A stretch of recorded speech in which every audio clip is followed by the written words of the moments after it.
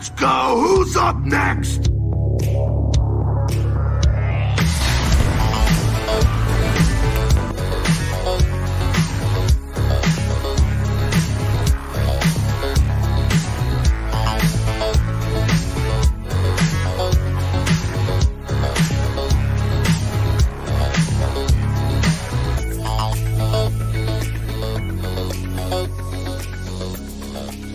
Welcome, Internet, to the Xbox Empire podcast, part of the Play Some Video Games network of podcasts. That's right, you gotta do the head thing. I'm Elaine, Donnie's here. We're joined by Nathan this week, too.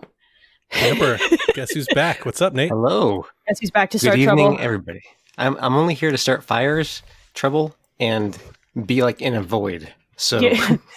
But if anyone's listening to the audio version of this, he's literally made his entire background black, and it's freaking me out, man. He's wearing a black blazer of all things, too. It's just like a floating head. There's a lot happening, and my brain is struggling to process it all. But we're here, and we are podcasting on a Sunday. Donnie, why don't you tell the nice people why we're recording this at a different time than usual? Yeah, we are gaming for Guru, hashtag gaming for Guru. We are raising money to support our good friend, Bobby Pauls, who's been in the ICU and in a coma for COVID-related issues since Halloween. He's missed all kinds of stuff, man. He missed Christmas, he missed the elections, he missed all kinds of, all these releases. Age of Calamity. If you knew Bobby, you know he's gonna be like, there's a Zelda game that released? It's gonna bother him a lot. So we are trying to raise money and helping him with what undoubtedly will be a long recuperation and a lot of medical bills. And I am not like real happy about that. We've been streaming all day long. We are here to close it out. We have raised to this point $18,415. Oh, baby. When we started this morning, it was at like just over 16,000. Yeah. Today has been a big day for the cause, and I'm Fun. very excited. Thank you, Anthony Wambach, who just donated $50. So here's the deal. Let's go. If you're hearing this on the podcast feed and you're not watching us live, there's still time to donate. You can donate. We're taking donations until the 26th, I think. And for every $10 that you put in, you earn an entry into the raffle. So if you put in $50, like Anthony just did, you get 5 entries. We're giving away an Xbox Series S. We're giving away 6 months of Game Pass. We're giving away a Nintendo Switch, PDP gaming accessories. We've got game codes for days. We have all kinds of stuff. We're going to have a lot of prizes. I think at least like 100. It's not like 5 prizes and you're like in here, like, you know, you're hoping your ticket's one of the lucky 5. We're going to have a lot of giveaways. So $10 for those of you in the chat. I still see you with us. You watch this live right now. You can donate right now. You can put your name in the raffle. When we started this morning at 16,000, I was like, it'd be really amazing if we could hit 17. And then we got to 17 and started creeping up slowly. And then Rebecca, man, just crushed it, as she always does, our internet superstar. And it went over 18 and I'm like blown away. And I'm like, that's amazing. And here I am sitting here 2 hours away from, I think we're the final stream on today. I don't remember the schedule, but I was like, man, if it could go to 19, wow. Let's go, kids. Because I know Rebecca's donating all of the funds from her stream today. So like we have a lot more that's coming that just hasn't been donated yet. I mean, there's a chance that if we could get to 19 before the donations in, there's a chance it could be at 20. But it's all said and done, like when everything's consolidated and closed out. And that would be incredible. So that's what we're doing. It's a lovely collection of communities, and they're wonderful people. That's really what it is. It's not just our community. It's a bunch of other communities 10 as well. podcasts, all of Quest for Pixels, Mega Dads, Joe After Work, Kato Potato, Holly Crossing, Lizabelle, just all kinds of people. I mean, obviously Sean and the Xbox Drive. Yeah, I mean, just everybody. Like it's kind of our little community corner. All of us little podcasters that could. We kind of banded together. We pulled an Avengers, if you want. We did, except we're like, maybe we've got some cardboard boxes in place of some of the armor, but we're here for it. Okay, that's true. All the way. That Look, works. all right. It's like when South Park played the Avengers. Yeah, that's we what we're don't have doing. the shiny armor. Okay, look. Yeah. All right, it's not official. It's like off-brand. Like, you know when you go to the Halloween store and it's like hockey video pads. game guy. Yeah, but we're very enthusiastic. But we make up for the shiny armor with our enthusiasm. 18,565. It's obviously paying off. There we go. Let's Still go, going. kid. Still going. Suit up, chat. 565. We're less than $500 away from $19,000. Let's go. That's crazy. That's so much crazy. money And it in could like be you. 3 If you're days. listening to this, it could be you. You could be the difference that puts us over the edge. I'm going to read this chat message because it made me laugh. Off-brand Avengers, just like the Avengers game. That's good. Like, It's true. Oh, Sean, thank you so much for the chat. Sean says merch too. That's right. We have merch. You can buy a Gaming for Guru t-shirt. All the proceeds for that goes into the pot too. So like I said, the pot that you see is bigger than what it is now. And who knows what's going to tell when all the T's and all the T's are crossed and all the I's are dotted. I like to dot my T's and cross my I's though. Whatever. Very important question. Is the pot bigger than Elaine's coffee cup? Nothing is bigger than my coffee cup. That's true. It's never ending. You having your drink reminds me I need to fill my rum. Yeah. You having your drink reminds me I need to drink things. Hydrate, y'all. Oh, you're drinking water like a grown-up. It's after 7. I can't drink calories. That's what the bourbon's for, right? You're so pretty. All right, there's news to talk about now that we've discussed all of this. Look, I drink a lot of water. I should be clear. I can't roll past an opportunity to tease Nathan. It's too fun. Yes. In his coffin that he's in right now. All right, we got to. There's no way to start the news other than to talk about this Lucasfilms game situation. So let's talk about Bethesda first because I wanna. Okay. Because I wanna. So here's the deal: Machine Games and Bethesda put out a tiny little trailer of a video game on Twitter and everywhere on the internet this week. It's been a long week. It could have been 12 years ago, and I would not know. And they're panning over a bunch of stuff, and it turns out it's an Indiana Jones property game, and I was not expecting that. It still fits. It's still Nazi murder, so I'm still here for it. Like, there's no information other than it's, Machine Games, the makers of all the Wolfenstein, and it's Indiana Jones. It's going to take place in like Italy, like in the 40s or 50s, right? Rome in the 30s, late 30s. What was the timing? Where does that put it in the movie timeline? It's in been a between long time. Raiders and Last Crusade. Okay. I needed that. I didn't do my proper research before the podcast. Resident Lucasfilm. Good. I'm glad you're here because I'm flying completely by the seat of my pants on this one. In terms of that, I love when I say Italy and he goes Rome. Actually, Rome. Actually, I consulted the ghosts in my coffin, and they said because in the trailer, right, it's like the Vatican. Skeleton 5 over here says, "Yeah, he might be in a tomb right now. We don't know." I'm really excited about this. I have not hated anything that Machine Games has done. So, like, let's do Indiana Jones. Like, let's first person Indiana Jones it. That's what I would like. I don't know. What about you guys? Where do you land, Nathan? So, first person, I wouldn't like to see that. I'd like to see what Respawn did. So, Respawn was a traditional first person developer, right? And then they did the Jedi Fallen Order game, which was a third-person fantastic game. I'd love to see Machine Games expand their horizons a little bit and get into that genre too, and focus on what makes Indiana Jones, right? So you're in the past. There's no modern technology or anything, so you're focusing on that.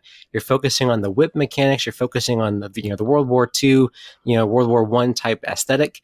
I think that they could do a really good job with that.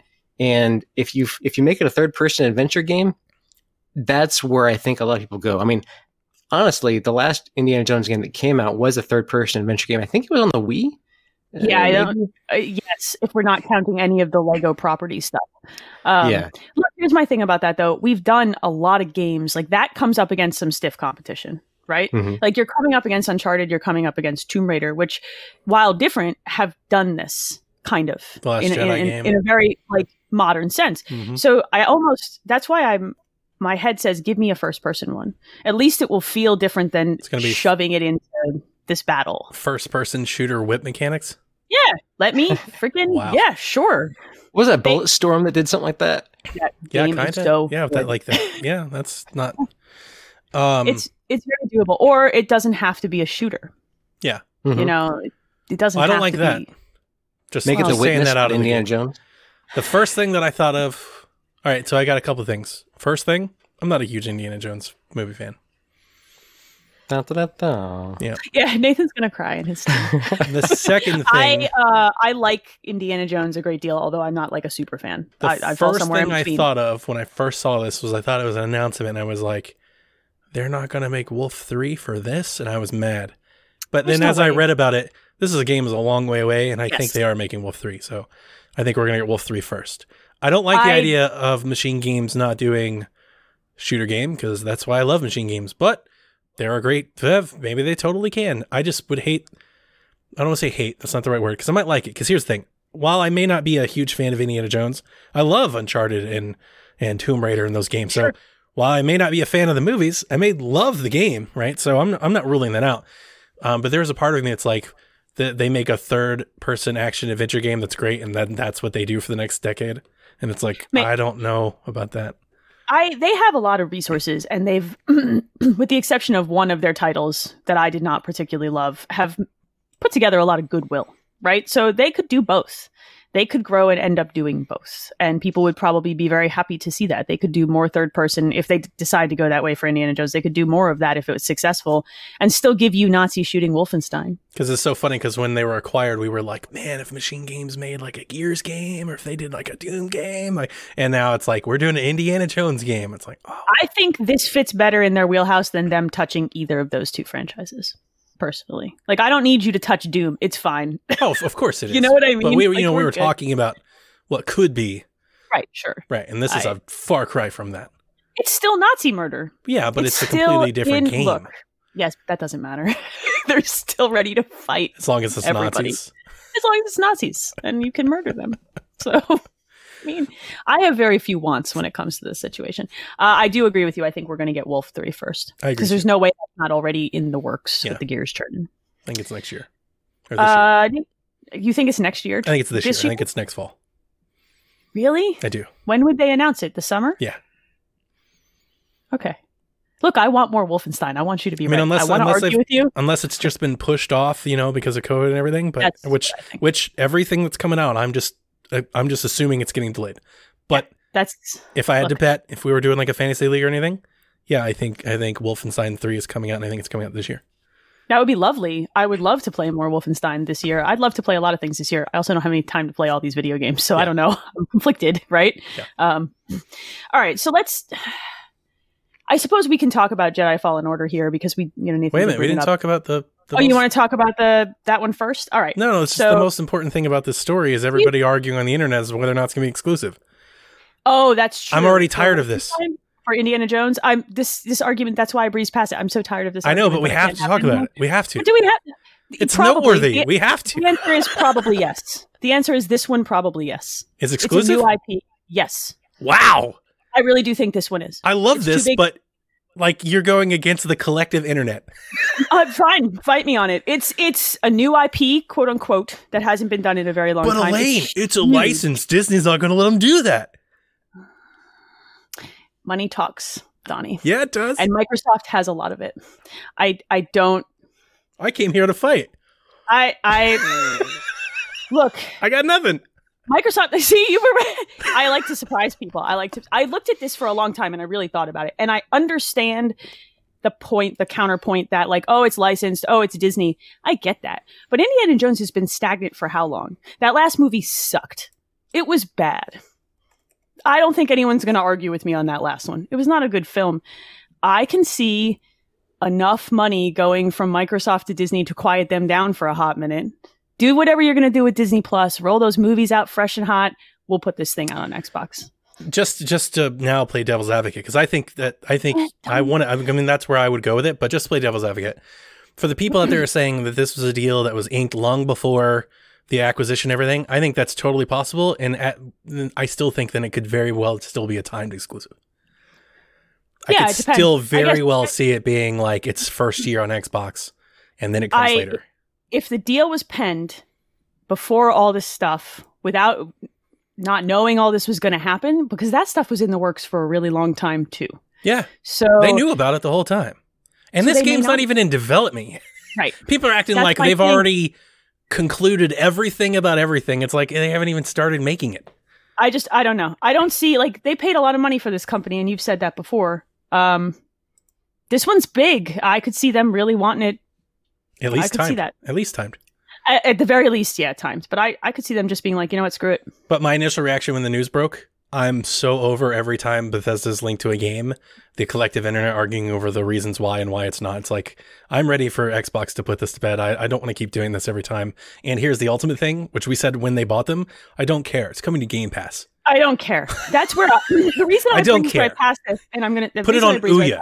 I don't care. Put it on Stadia. It's coming to Game Pass. That's all I care about. I can play it on my phone. Such a stupid thing to say, but like I really don't. I don't care if it's a timed exclusive. Cool. If it's only on Xbox, cool. If it's on everything, fine. I don't care. There were long threads. I have an Xbox list that I follow with like all the Xbox podcasters and creators and stuff, and there was long threads of back and forth, exclusive or not exclusive. No, it's gonna be on PlayStation. It's Disney. And it's like, who cares? It's on Game Pass.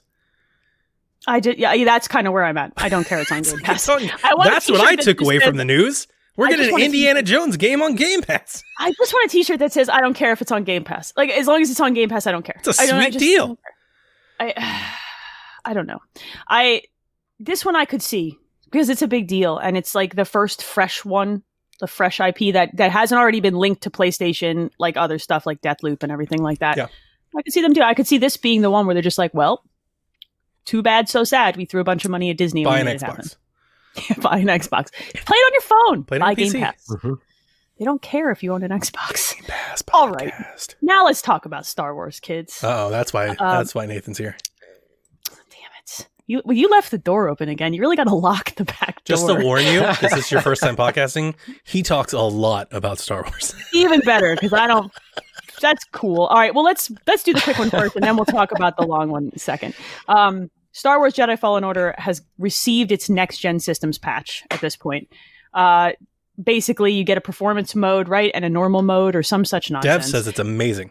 I've heard really good things. Yeah. I've heard that it runs really, really nicely. So I have not played it yet. Neither have I. Because I'm a bad video game gamer. Go back to it.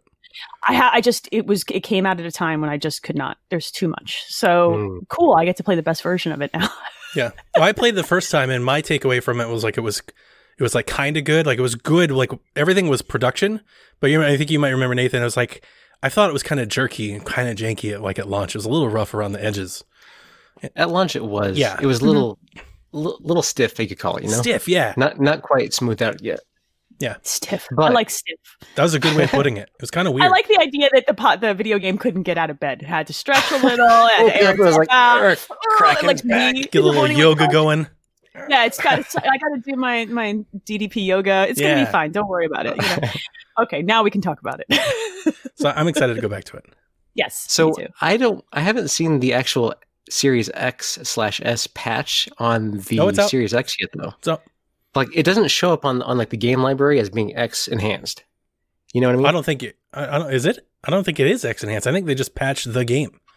Like it's so they've had the patch, so you can go in there, you can change performance mode, but this isn't technically a next gen patch, right? Yeah, no, this isn't the enhanced version of the game. This is just the regular. It's just the backwards compatible version of the game that just runs this well now, but better. Yeah. Okay. Yeah, this is just there. Here we have performance options for you now, which is, I mean, that's welcome for me. Like I want the choice. I like the choice. $18,660. You beautiful people. We are so close. We're $340 away. Donnie might actually explode. So if you're going to do it, you might not do it. If we had 19,000, I'm going to he's going to have a heart attack. Yeah, it's going to blow my mind. That was so far beyond. Here's the thing. Sorry to interrupt you, Nathan. I'm going to do this a lot. How dare you? No, you're fine. When we started today, I was legit concerned because so many of our podcasts that we're doing this with, we share listeners and we're going on last. I was like, all of our listeners have already donated. And especially with Game Tech, it started off kind of, I want to say slow. We had a few donations, but not a lot. And I was like, oh no. I kind of felt like maybe we're letting people down. And that's just me because I take it all on, but I was just like, oh, I want to do more. And then with Shaq started getting going and we started building momentum and people were donating with Kevin and Garrett and Rebecca. And it's now I'm just over the moon. I'm like, this is amazing. Look what we did. And now it's we could do 19. That's blowing my mind. You need to, you're going to hurt yourself. I'm concerned. I'm sorry.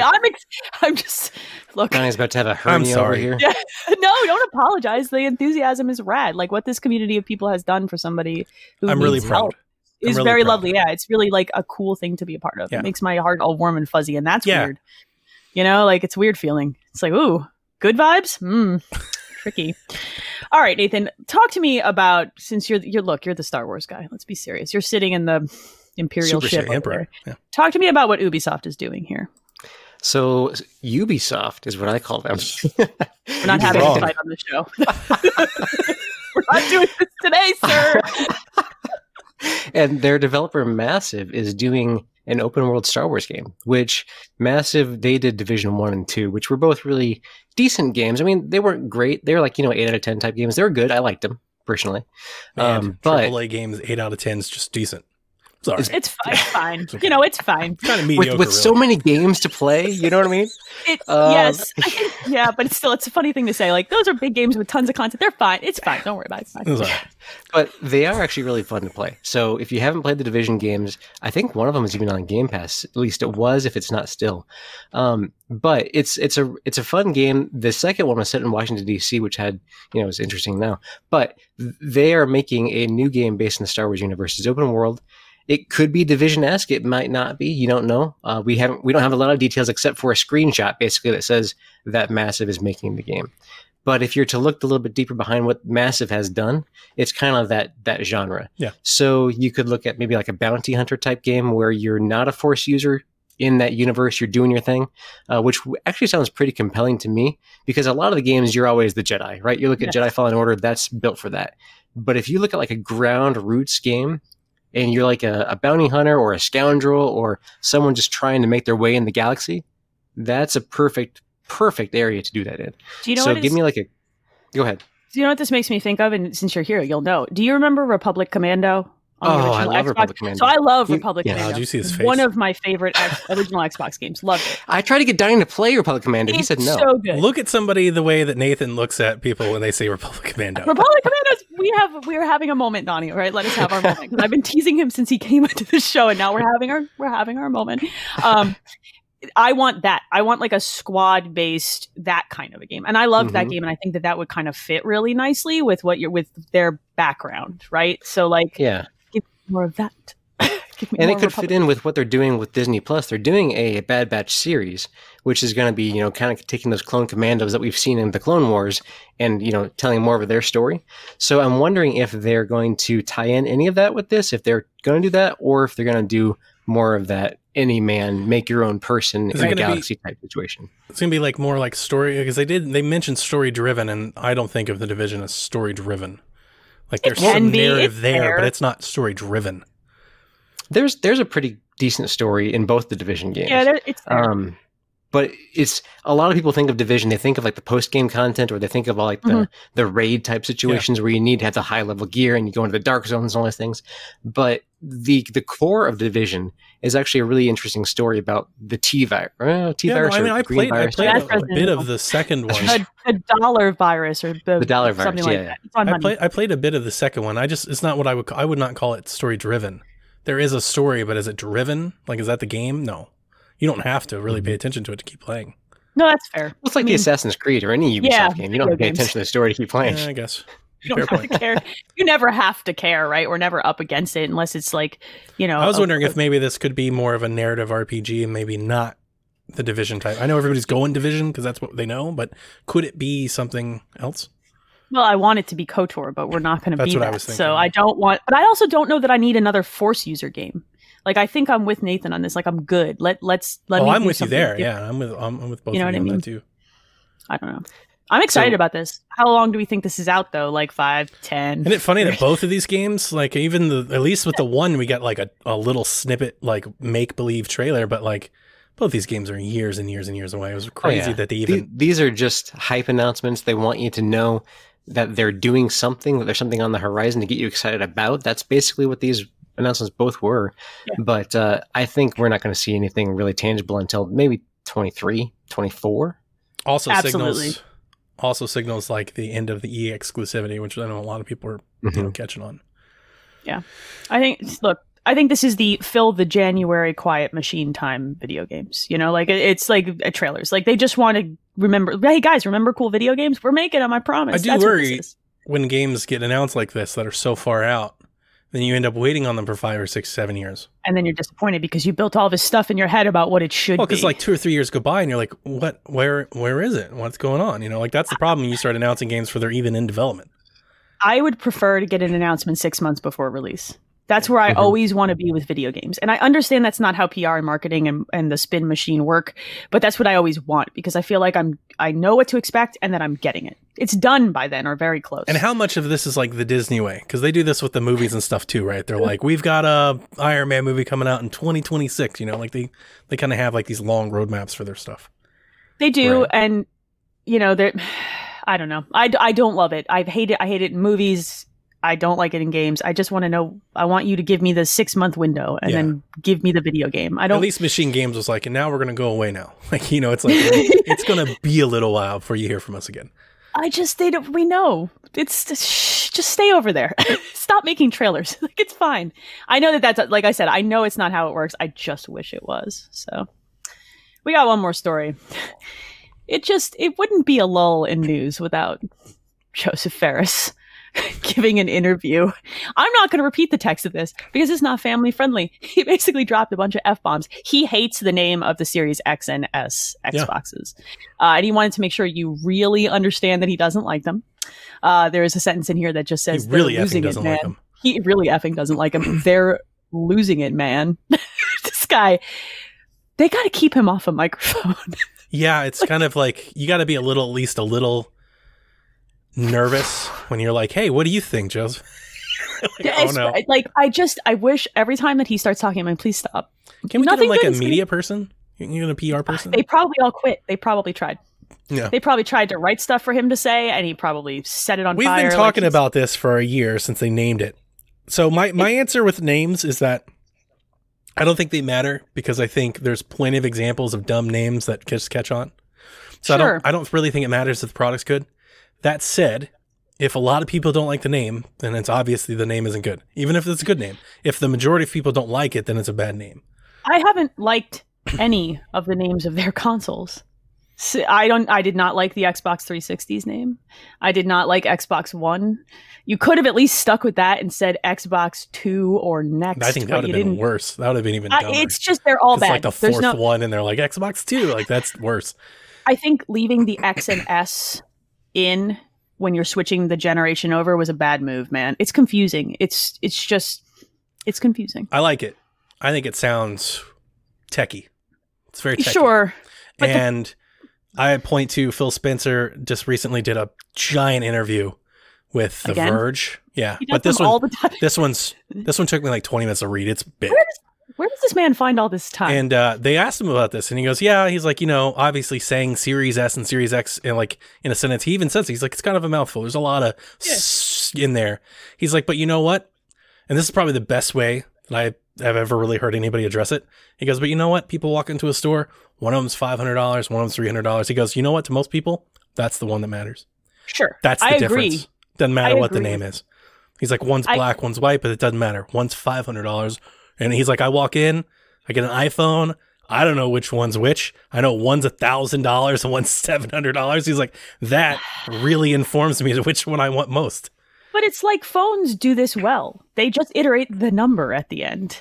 And the PlayStation has done this well. Because you know what the newest one is? It's the one with the biggest number. Do you know what I mean? Like for non-video game people or people who just don't follow it, it's a lot less confusing to find a scheme that you can iterate. And yes, it's not sexy or fun, and you don't get a hot new name. You just get a, But when we make these arguments on Twitter, we make it in this idea that like there's a shelf of a lineage of Xbox consoles. They're all in a row, and you got to pick one. But there's not.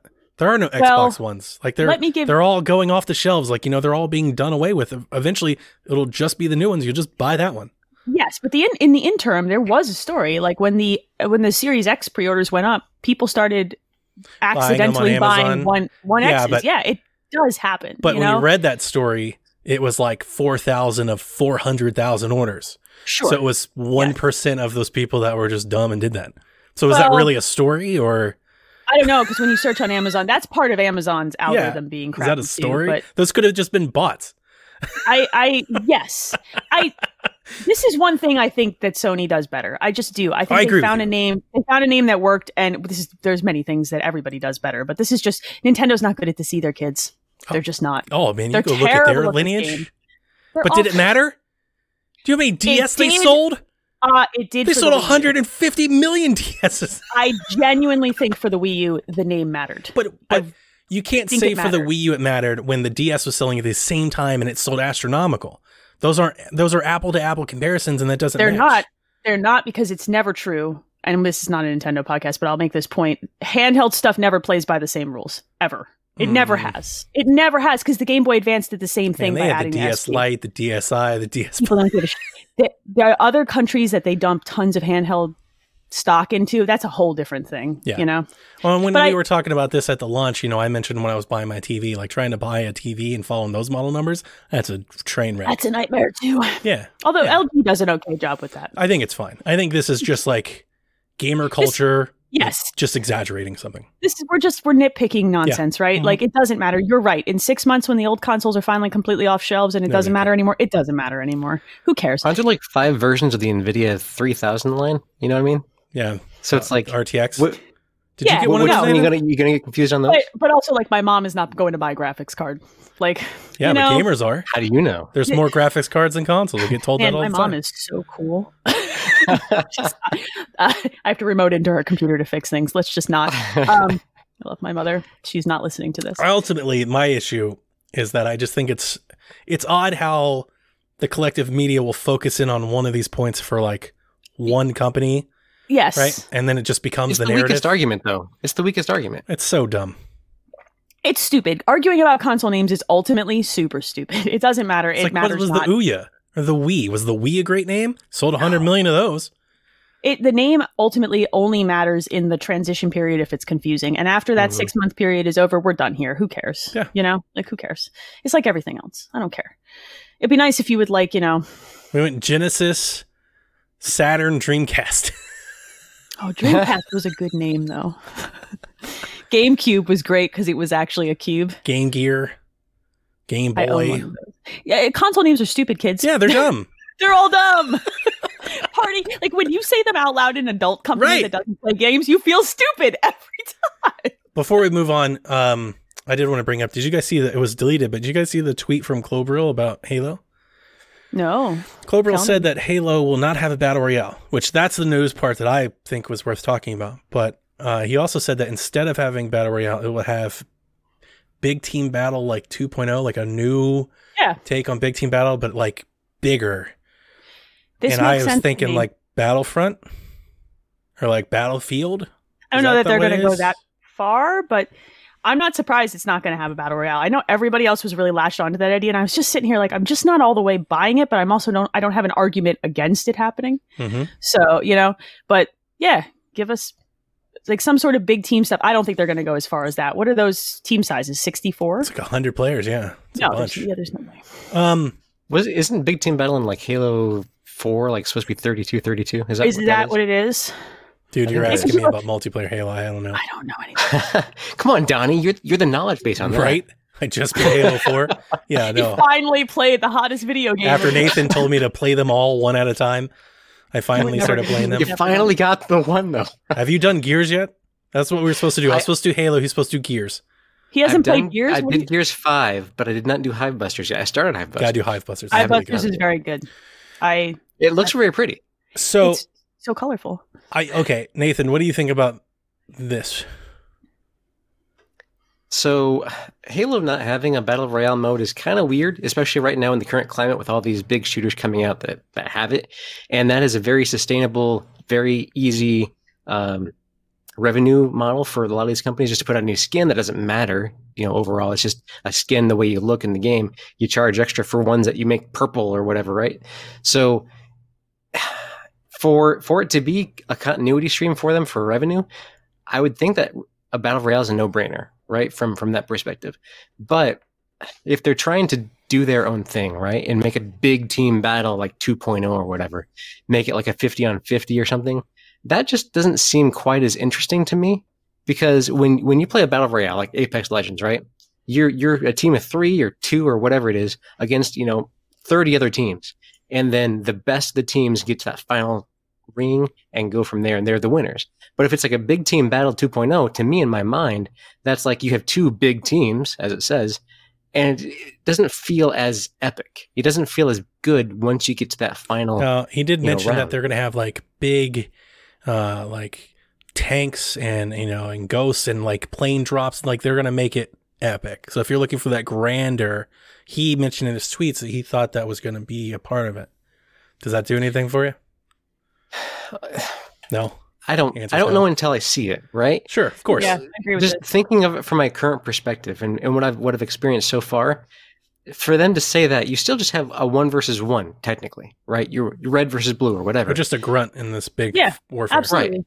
And part of the thrill of like an Apex is like you could be in a firefight between 3 other teams, and who's going to come out on top? Yeah, you're king of the and mountain. then you revive your team and keep on going. Exactly. And if you don't have that scenario, it doesn't make it last. You know what I'm saying? So you don't have that living power where people want to keep going back and get that thrill if it's just a two team thing. I spent a lot of time in college with a lot of folks who played a lot of Halo competitively. And I don't know, I would be curious how they feel about this, because they would not have wanted a battle royale at the time, or even now-ish in the last couple of years. Sure. It's to them, that's not Halo, right? Nope. Oh, I get that from somewhere else. I don't want that in this thing. So I'm kind of curious, because I don't play multiplayer Halo. I love the campaigns, but I won't play the multi, really. It's not me. I'm curious how that community feels about this back and forth conversation, if they even care, But that community used to be the lead community for multiplayer first-person shooters, and now they're not. But also, and they're not close. Do they really want to try to push into a space where they have some really stiff competition for player time? People have invested hundreds of dollars, thousands of hours into Fortnite. Do they really think that they're going to draw those? But I think that's a space that Halo lost. I kind of feel like that's what you make Halo for. Because Halo used to be the leader in that space, and now they're not. They missed that boat. So I almost feel like they have to let that go and stick with what they do well, or go the Battlefield route and make it kind of a little bit of a bigger battle, because I think they missed the boat on getting player share for Battle Royale at this point. It's too late. I found this news mostly surprising. He did mention that Forge will be a big part of this, and maybe people can make their own Battle Royale. I don't know if that's going to take off or something. All right, here's ultimately my thoughts. I think you're missing the boat. If you're a big part of their pitch was, we're going to make Halo free to play. And that just screams Battle Royale. What are you making it free to play if, I'm really thinking of my son, because it's not so much me, but my son, he's really into Halo. He plays Battle Royale. He doesn't play firefights or Capture the Flag or King. He doesn't play any other shooter. He plays Battle Royale. And if Halo had a Battle Royale, he'd be there day one playing Battle Royale. And if it has a big team battle, he's probably never going to play it. Because he doesn't know it. He's not going to take to it. It's not what he knows. It's not what he likes. It's not what he plays. It's not what his friends play. Sure. So Kevin actually won me over to this. Kevin was like, they need to capture a new brand of Halo players. It's not so much about, you can still have the firefights and the big team battles and stuff, but Halo has to find the new Halo fan, the new Halo player. You can't rely on the people that played Halo 20 years ago. And I agree with that. I think Kevin was spot on with that, actually. Because if you're constantly catering to that person that's 35 and grew up playing Halo, Halo's going to die that way. I don't know how much time they have left. And this will be an unpopular opinion.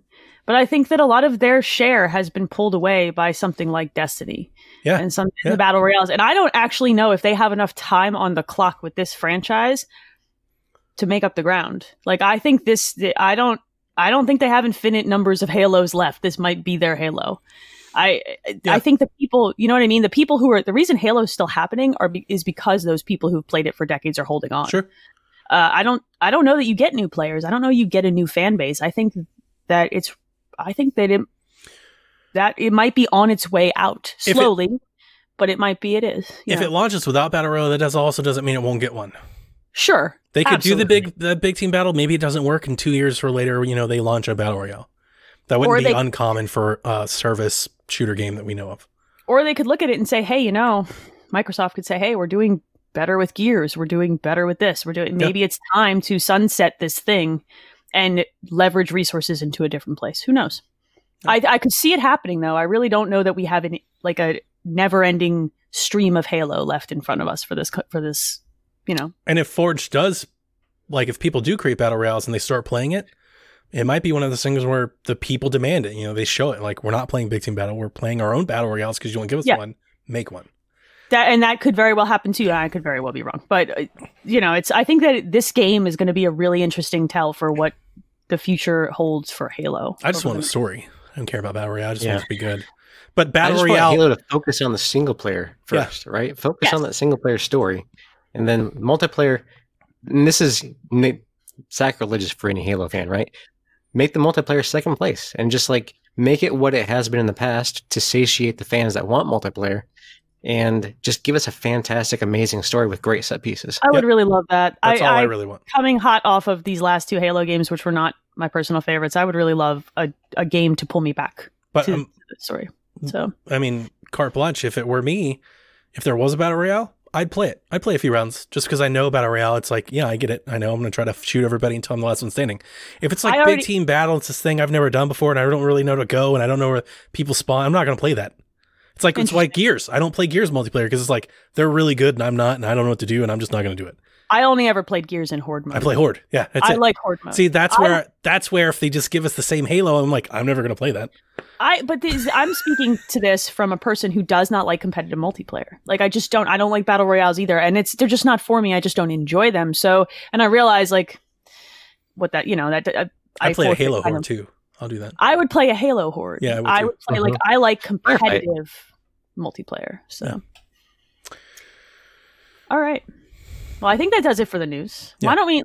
So we kind of queued this up a little before the holidays, and then decided to hold it for this episode because we had some time here to sit and dig into some of this.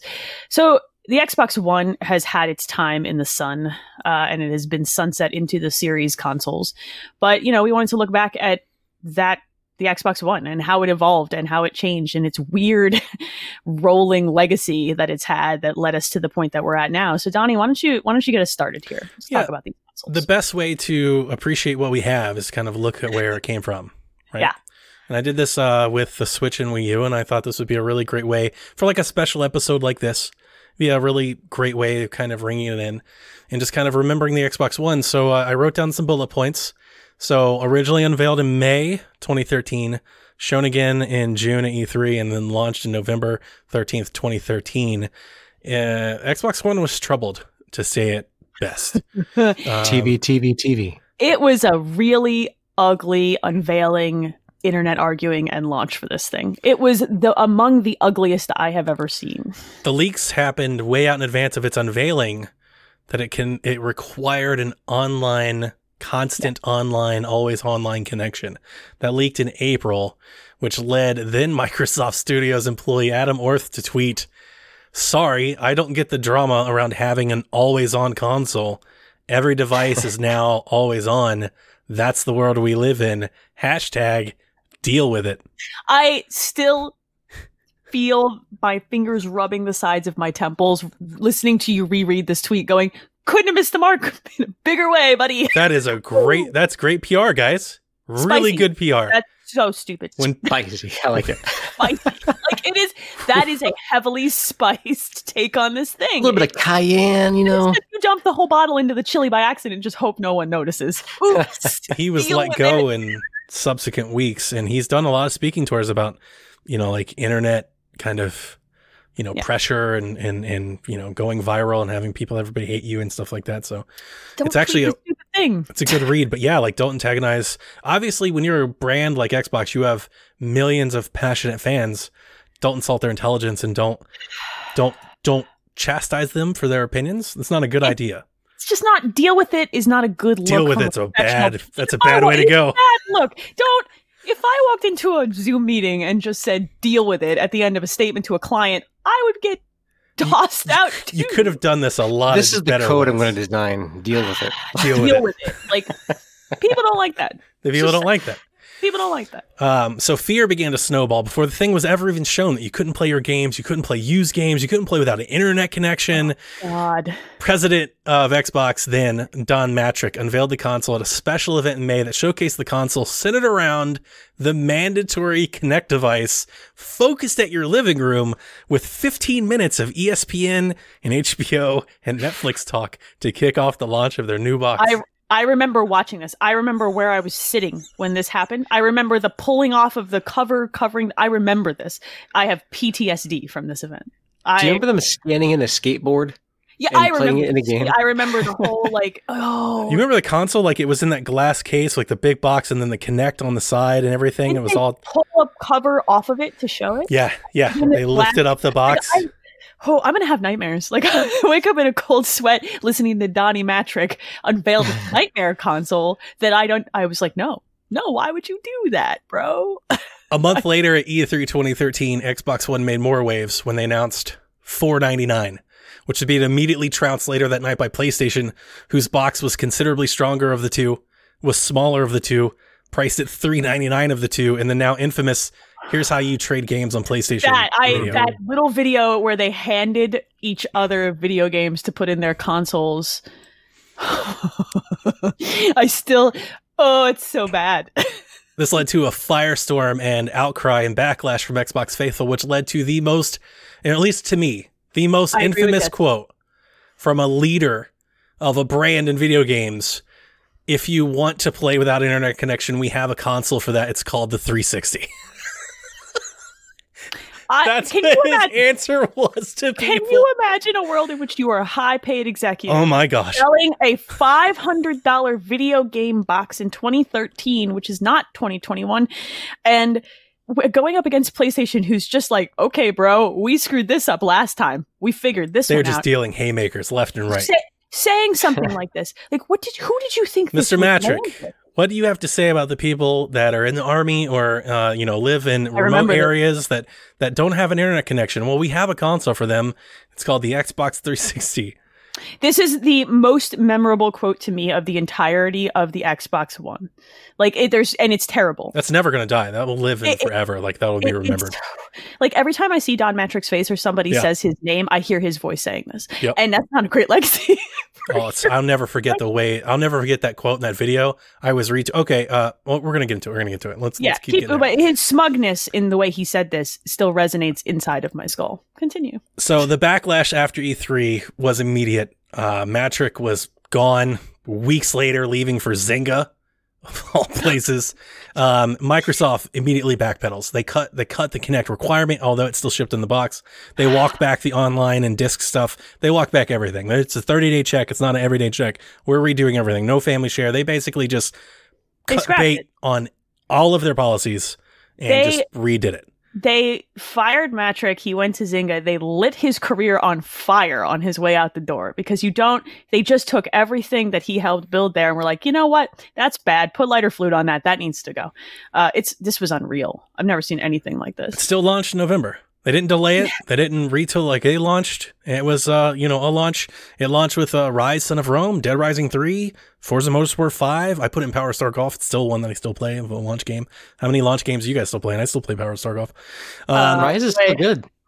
That's probably Forza Motorsports 5 was a good game. Dead Rising. I played Dead Rising 3 and Rise, Son of Rome at launch, I believe. Titanfall came out in March. That was their answer to Destiny. Interjecting real quick, we're at 18,725. Oh, we're so close. Come on, we're getting there, guys. I can't sell anything else, guys. I sold so much of my stuff. I can't. I got nothing else to sell. Anything else. Just use the snark of our Don Mattrick burial that we're doing on this podcast to fuel your donations. So the first question that I had here is, when did you get your first Xbox One? And the really where I wanted to go from this was, how did this launch affect you? Because I was a 360 player. Same. Devoutly. I always 360 played. I always had a 360. I rotated with a couple Wii's and a couple PlayStation 3s, like for exclusives and stuff like that. But I always had a 360 as my main place to play games. And I jumped ship. Wow. Did you really? I absolutely jumped ship. And this is Nathan and I really started getting to know each other at this time. And I was like, absolutely not. This is on fire. This is terrible. It's too expensive. It's not. It doesn't. It's more expensive. It's less powerful. It's got Kinect. It's ugly. It's like it's all these things. It was there was not a whole lot of things you could say good about it. You know, like there were very little good things to say about it. It's true. I actually bought an Xbox One at launch. Launch day, you had it. I did. I had one at launch. Wow. And I got a PlayStation at launch as well, because that was the life that I was living. And I pre-ordered both of these consoles during their chat E3 thing that you couldn't chat. You got the connector. I was, oh God, what a mess. I don't want to talk to anybody on the internet, so that was great for me, because I was like, hi, I'm a female on the internet. No, thank you. Goodbye. That was great. I loved that. I was in a similar place to where I am now, where I had the disposable income to try it on and see what the so this feeds into this thing is on fire.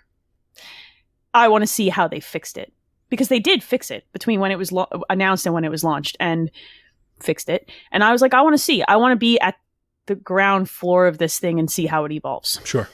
It's a lot of the way I feel about like quote unquote bad video games, right? Like I want to see what changes over time, if something changes, especially if it's big and notable. But I also have the disposable income to be able to do that. So I bought one of these at launch. I played Rise Son of Rome at launch and liked it a lot, actually. I loved the controller for this box so much that I have stuck forward with that. Holding that controller for me personally, and then holding that, crappy PlayStation controller that drives me insane. I was like, I played more third-party games on this Xbox that was apparently on fire and looked like a giant VCR than on my PlayStation. Just because of But it was silent. It was quiet. It was.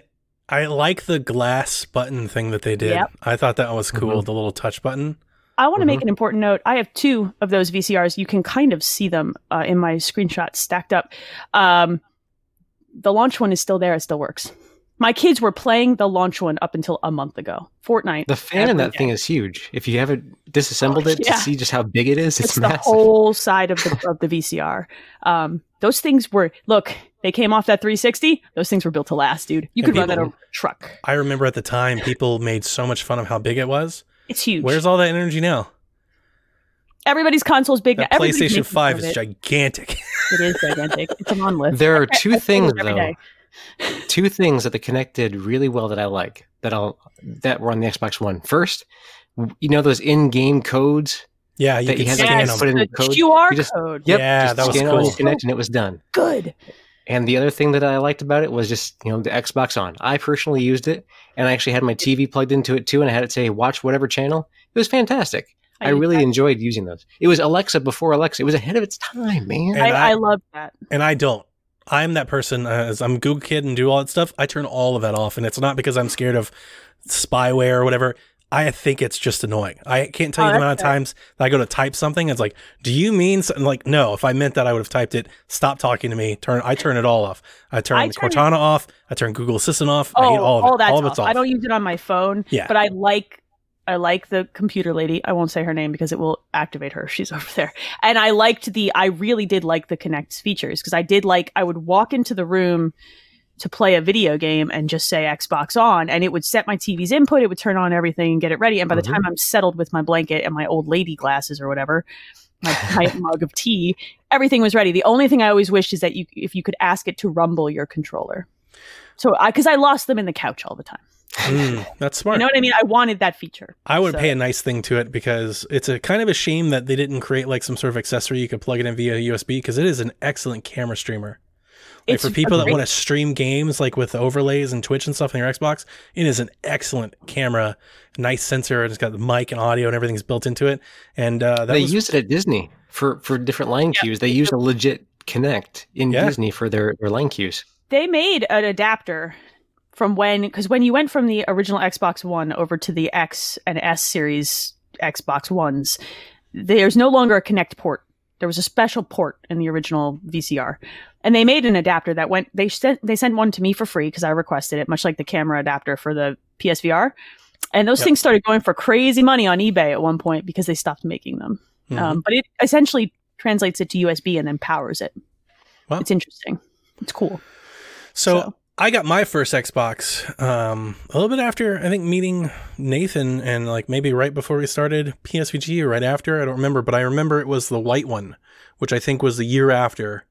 It was the white one. The Arctic White. It was the white one when they dropped Kinect. They dropped Kinect. They released a white one for $3.99 with Sunset Destiny. Overdrive. Oh yeah, they did do sounds something right. that one. Yep. And I got that one. So that's when they kind of got me back. And I wasn't even back. I was PlayStation 4, but I was like, I'm going to get one because I wanted Sunset Overdrive. But in 2015, Ori was releasing. And I had to play Ori.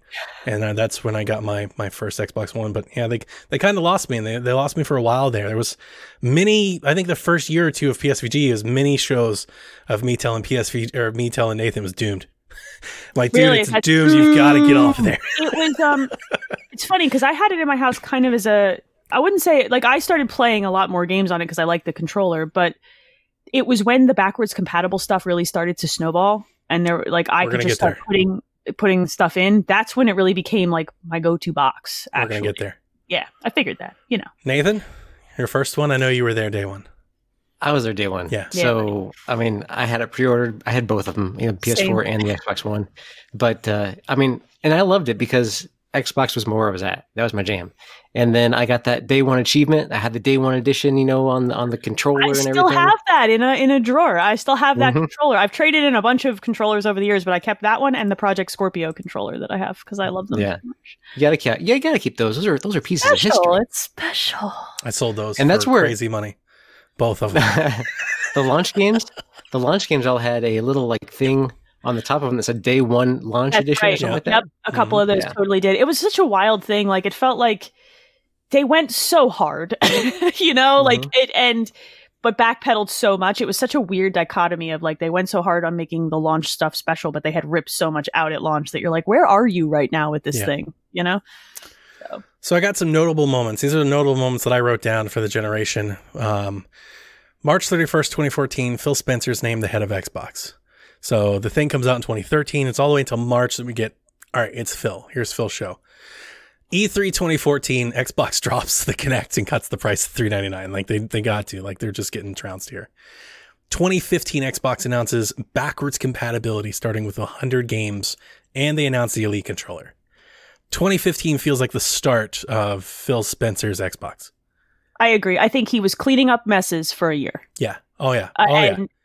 Plus, and then he came in and said, this is what I really want to do. Here's what I want to do. I want to give people a compelling reason to buy this console who have now snuffed it, but have a library of 360 games because they went all in during that generation because the PS3 dropped the ball there kind of big, especially in the beginning.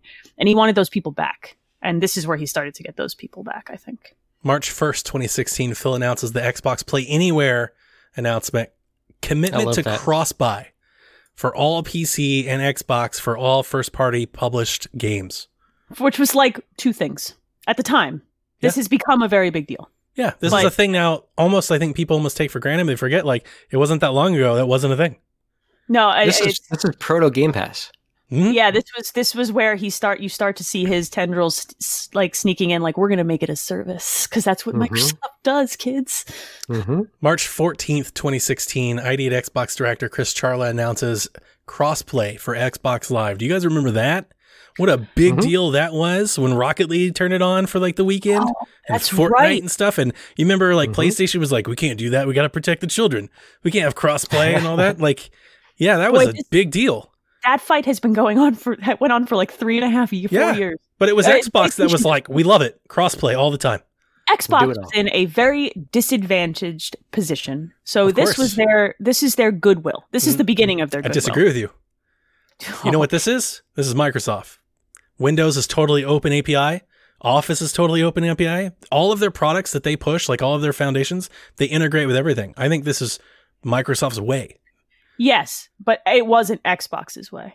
And they were buried. This is when Microsoft seeped up the Xbox stuff. It wasn't just their toy project anymore. It became like Phil Spencer saying, we can make this happen, but you have to treat it like the rest of your stuff. Yeah. I really think that he had to champion it. And I think he did. And boy, that man has impressed me many times, but this is one of those things. Later that year at E3, the Xbox One S is officially unveiled for $299, and they announce that something is coming called, quote, Project Scorpio. I remember the GIFs and the little videos that they put out of like chipsets. Like, do you remember like, where they were showing and the green at the CPU. And I was like, this is the nerdiest crap I've ever seen. I'm here for this. I'm here for it. The Yeah, let's Xbox go. One S is sexy. That is a hot box. It's tiny. We have one in I the still house. have my 2 terabyte. Oh, it's Yeah, my beautiful. My kids have my S and they have my X, like, and they're the same box. This is like not full blown swing, but now I'm back in. Like right about this time when they got the S, I totally got the S. I remember Nathan and I doing a podcast about it. Nathan dubbed it the Xbox One Sexy. I'll never forget that. Same thing I say about Leon S. Kennedy. The S stands for sexy. Yeah. Don't leave me an S and don't think I'm going to say And sexy. I'm back in. They're doing cross-play. They're doing, they're doing all this stuff. I'm like, yeah, Xbox is good. Xbox at February 28th, 2017, Xbox announces Xbox Game Pass.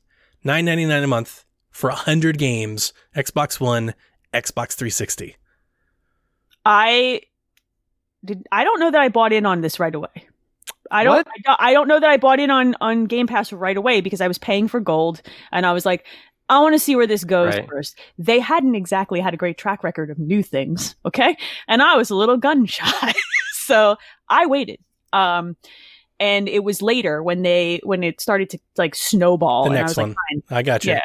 But no, I was with you. I remember I was like, well, all these games I already have, I've already owned them for a long time. So I wasn't full day one, but I love what they were doing. I was all about the program. And at this point, I'm back in. Nathan and I are talking Xbox. I'm trying to take over podcasts. Like I'm all in. I want Game Pass. Like we're going to get Xbox One S. Like I feel the resurgence. I'm like, this is the Xbox I know and love. They fixed the console. They're fixing the games. We're back on. We're riding the train here. Xbox at E3 2017 unveils Project Scorpio as the Xbox One X for $499, and they talk about teraflops. 6 teraflop GPU, the strongest console the world has ever seen. I was like, fine, I'm going to buy one because at this point... It's a monster. It's a beast, but it's a tiny beast. It's a tiny, adorable beast. I did buy this. I bought this. This is what I love Xbox for. This is exactly what I want Xbox. I want to hear number crunching, powerful GPUs and pixels resolutions. I want it. Because I'm not a PC gamer. That's my Xbox. That is my PC. That's what I want. I wanted it because I think shiny tech toys are cool. Sure. Like, if you're cramming all that into the same box that the S is in, it's the same shell. And they made it cool. Remember, like, the Xbox, when they announced it, they were like, it's got Kinect and it plays Netflix. You're like, that's not cool. Do you remember how they revealed it? They had, like, a shell of the Xbox One. And then it, like, zapped apart.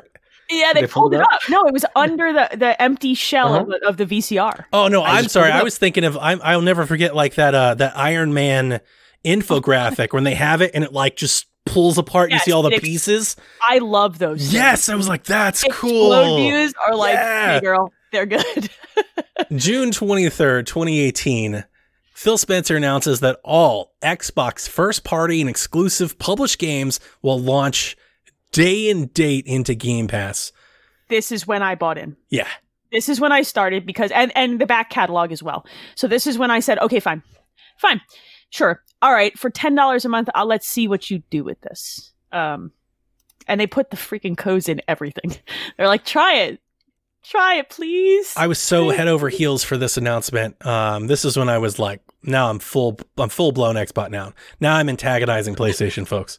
You like start trouble on the internet. I mean, I am just all in. I'm like, this is exactly what I want. Like, this is Xbox. I've got my powerful box. I've got this beautiful service. I've got all my stuff. Like, I'm so ecstatic. This is everything I could possibly want. This is when I'm all in. Game Pass brought me back. Yeah, I mean, this has become the Game Pass podcast because of this reason. But because, like, it's the biggest selling point for an entire, like, collection of consoles at this point. I have legitimately given thought to just signing my damn kids up for it. Like, fine. Fine. Just fine. You'll have so much stuff to play, you'll never bother me again. I love my children. But it's nice when they're distracted sometimes. Yeah. So, I don't know. The last notable point is E3 2019. Project Scarlet is announced. And that's where we are today. So those are the notable moments from the Xbox One generation. Now, Nathan, I know you got to go. So I wanted to ask you this before we got you to leave. How will you remember the Xbox One generation? I will remember you. Doesn't he have time for a musical outro?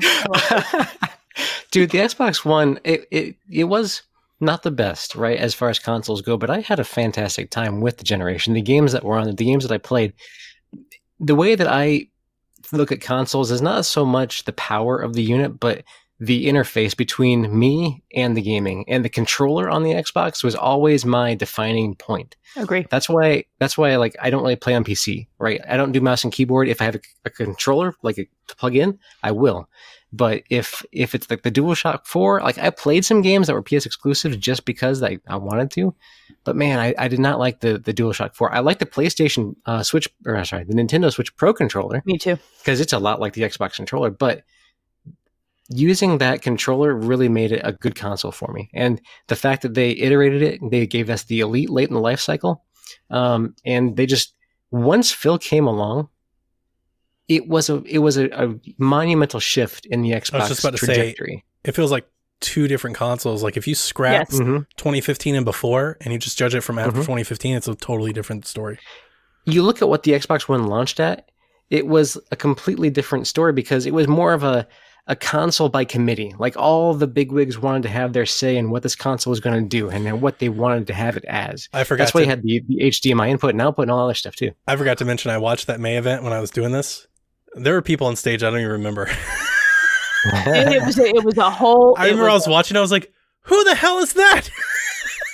Don't rewatch that. What are you doing? I was like, I literally don't even know who that is. It's history. He's got to remember. No, you don't. No, that's the kind of history that those who forget the history are destined to repeat it. I don't think it will ever happen.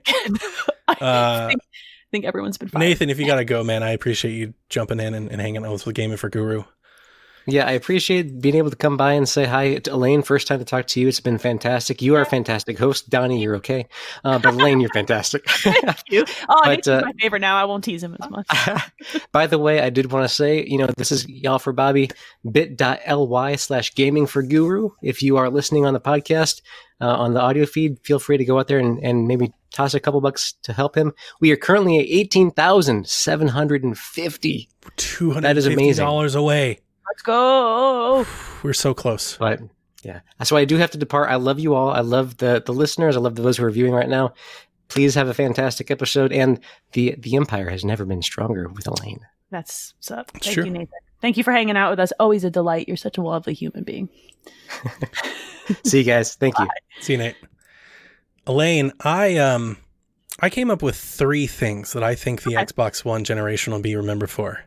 So I don't know. Let me, if I may, let me go through these, and then you hit me with what you. Let me say one thing before you do. I will say my biggest disappointment is that I never got a controller like my Project Scorpio controller that said Project Scarlet. Yeah, I know. At the Series X launch. I was saying that Game Tech today. Yeah, it is just one big dislike. I just would have loved. I love special stuff. I love special things. I want special consoles. I want special editions, collector's editions, day one. I want it all. I fought hard on the internet for that pre-order, dude. I wanted a stamp on the stupid controller. I just think it's silly. But I wanted one. So that's my disappointment. So I'm going to let you lead this and let's see where this goes, kids. I wrote down 3 points, and the last one really is kind of, it is a point that is consuming of many points, but I feel like these are pretty good. I'll remember the Xbox One generation for 3 things. The first one is content acquisition. Okay. Xbox, during the Xbox One generation, realized that they did not have the content. And for folks that are just buying into Xbox today, they may not really be aware, especially if they're kids, of where Xbox was just long ago. So let me take you to 2014 when Xbox bought Black Tusk and the rights to Gears of War and named it the Coalition. In 2014, after the Xbox One launched, they didn't even own those things yet. That's crazy because and I think I'm going to make an overarching point that we can fit all of probably your points into. This console may be the greatest redemption story. That's a good point. I think that that is its legacy, right? Its legacy isn't the Kinect. Its legacy isn't the 3 different iterations or all the teraflops. It's a redemption story, both for a piece of hardware and a piece of technology and for a company's stake in an entire industry. Yeah, philosophy. If they had not, it would have been done. If they had left Mattrick there and left it alone, and there'd be no Xbox. There would be no more Xbox. Yeah, and I think that, on a plaque on the wall, someone needs to give Phil Spencer greatest redemption in video game history because, this could have been the Sega Dreamcast. I'm here for that. Yeah, you know what I mean. This could have been this could have been a disaster story. We wouldn't be sitting here having this conversation. I wouldn't have my greatest regret about my shiny new console being it didn't say Project Scarlet on the controller. Do you know what I mean? And the getting the coalition into place, like that whole arc happened because of a redemption arc. Like this is the best freaking movie in the trilogy. It's the way that it worked out, you know? So 2014, Xbox also acquired Mojang. that was huge. Minecraft. And probably their biggest early acquisition. It In made 2018, Xbox acquired Playground Games, maker of Forza Horizon. amongst my favorite Xbox In One generation. 2018. The console launched in 2013. They didn't even have Playground. And 5 years later, they didn't have Playground. Redemption arc. And it wasn't a quick one. It was a slow one. 2018, they acquired Undead Labs, Ninja Theory, Compulsion, In Exile, Obsidian, and created The Initiative. They're not and they're not done. And now it's Bethesda. Now in 2020, it was Bethesda. Look at the redemption arc. 2019, they acquired Double Fine and World's Edge. That was a big one too. And then in 2020, they acquired Bethesda, which is Bethesda Games, ZeniMax Online, Arcane, Machine Games, id, Tango Softworks. That's almost 12 studios they've acquired in 5 years. The arc of the Xbox One took us from one of the most stumbling quotable moments in video game history to me to to us, the biggest arguments that we get to have about Xbox now being, what are we going to play on Game Pass? And oh no, is Bethesda going to make this game exclusive to this console? That's bananas. Yeah. Like that's an insane arc of a piece of hardware to me. It's clear that they realize like we don't have enough content to warrant our own ecosystem. So either we do it or we don't. Do or die. And I think that is the point you're trying to make, really. I think like in action, the action that they took was we can either do games or we could not do games. But to do games, we need content. We need people. We don't have them. We can't rely on third parties. We can't rely on PC. The space is too competitive. We can't compete. We're competing with our arm tied behind our back. Well, so and what did they look at? What did they say? What are we good at? Well, we're Microsoft when it comes down to it. We're good at services and we're good at buying things because that's what Microsoft can do. And they leveraged those two things. They started buying the things they need to build the service they could sell. This isn't about, like, the end of the arc is Game Pass for them. Yeah. It wasn't about the piece of hardware anymore. Nope.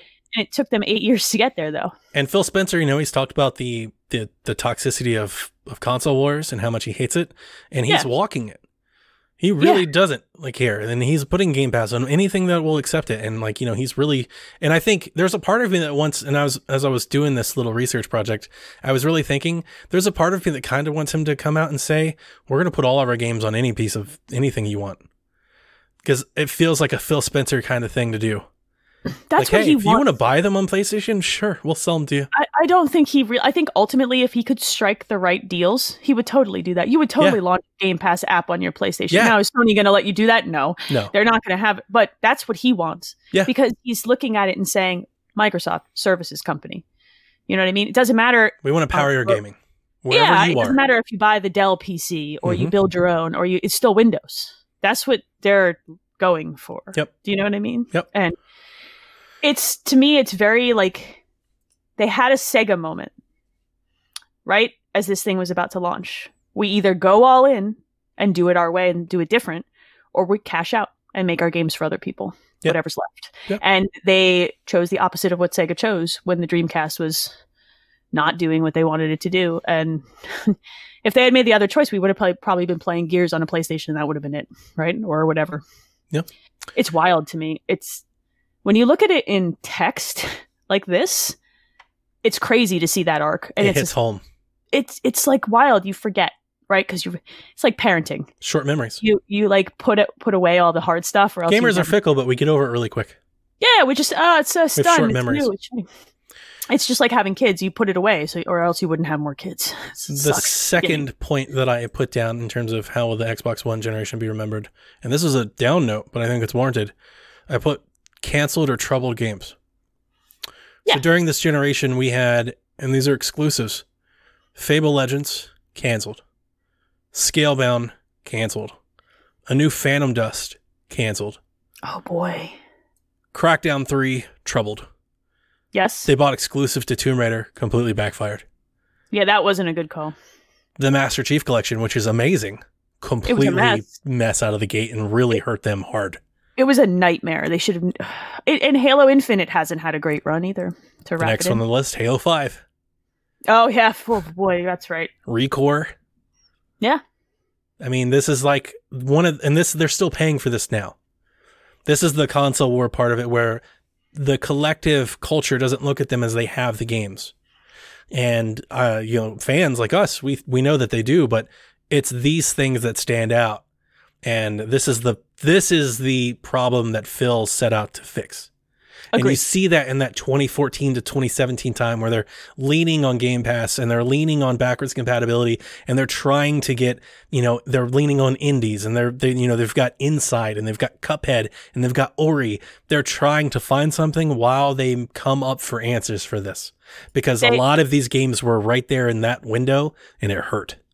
They were not Sony and they were not Nintendo. Yeah. They lost that head start and they couldn't find it with their own stuff. And we could argue, it's an easy argument to make. They bought it.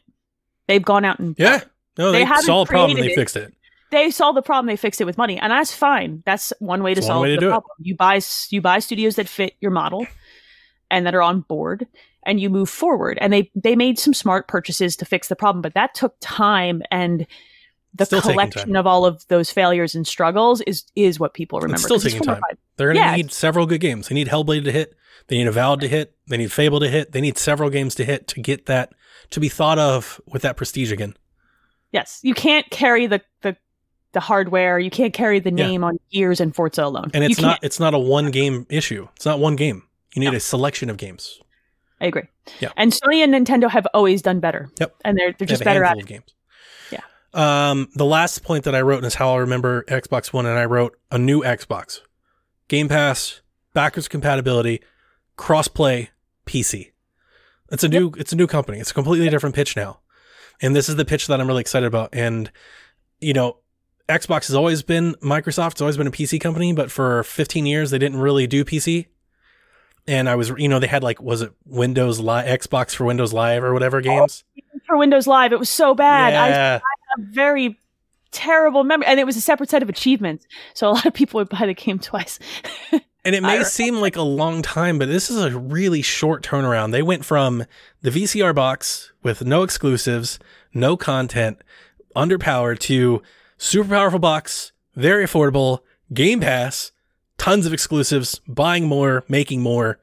We've got Perfect Dark, we've got Halo Infinite, we've got Fable, we've got Avowed, we've got Hellblade. We have exclusives beyond exclusives to look out for out into the future of the roadmap. They've painted it very clear. The Xbox Series X really is a culmination of everything Phil Spencer had to answer, wrapped up in a bow and just given right back to us. It's interesting because going into the Xbox One, before it was announced, before the rumors started dripping out, coming off the 360, I had no concern about what I would play on my next Xbox. And then the announcement happened and I was suddenly like, what the hell am I going to play on this Xbox? Oh God, this thing's going to be a trash fire. And then again, by the time we got to the One X and the Series X was announced, I was like, I know exactly what I'm going to be playing on this Xbox. And I feel good about that. And I feel good about this piece of hardware that I'm going to get. And it's such a wild, Hill Valley situation for me. It's been very weird. Like I said, the greatest redemption arc. The greatest. My favorite thing about this is they took me from being an Xbox fan, to be honest with you, being a Nintendo fan that had an Xbox, to being an Xbox fan. And my fandom or my passion for it has never been stronger. Agree. I mean, I'm all for everything they do all day. So I'm all hook, line, and sinker. And that is a testament to Phil Spencer. And one of the things I was going to ask you is how much do you think Phil Spencer, he's the poster child for all this? What if Phil Spencer left? It would be a problem because that would hurt. Here's the thing. He hasn't asked to be the messenger. He just speaks with an eloquence that allows it. Do you know what I mean? The way that he talks about this console, the way that he answers questions, his candidness while still pulling back where he has to is impressive. I've listened to this man give a lot of interviews, and without him, I don't know that they would have been able to sell this vision and this arc because he speaks about it in a way if that you watch that May conference again. Right. Yeah. And he talks about this thing with a care and passion. Yeah. That few people in this industry have. Most of the time you hear people talking, they sound like freaking robots. It makes you want to root for him. I want to shake this guy's hand. Like I would love to meet him just because I love the way he talks about things that he cares about. It's clear he loves this. Yeah. So if they were to lose him, yeah, that would give me some worry because it would mean something else was going on. You don't let someone like that walk out the door. Yeah, I agree. You don't let that. So something would be happening if he left. So those are the three things that I think come to mind for me when I think back on like what will the Xbox One generation be remembered for. You got anything else? I think that's the big one. I think I touched on it. I really do think about that redemption arc a lot. I really do look at the VCR console and think about it and think about, man, we got all the way here and it was, I needed a quad and a snow sled to get here. When I was watching that May conference, you remember the first UI that everybody hates? Yeah. It's really not all that different than the UI we have now. It's actually somewhat very similar. Very just design-wise. Functionality, completely different. It's so slow and clunky, and what we have now, fast. But style. The organization of where the menus are, it's left-right instead of up-down, but having the slightly larger tile accompanied by a couple accent tiles with the background, like stylistically from like a web design, it's very similar. Because it's very Web 2.0. Well, it's Windows 8. Yeah, if we really want to get kind of like, it's the start menu even in 10. It's the start menu. It's definitely got that like, it's got that almost you want to reach out and click it interface. And that was kind of a forward thinking thing too. And I think it was troubling in 2013 for a lot of people. And it fits better now. You know what I mean? Like it didn't fit then. And I think that was the one thing that felt a little ahead. Well, and I think obviously they designed it for Kinect. So that's why the tiles are bigger and more space so you can swipe. But I think what they definitely learned or what was proven was that we really don't care about the UI.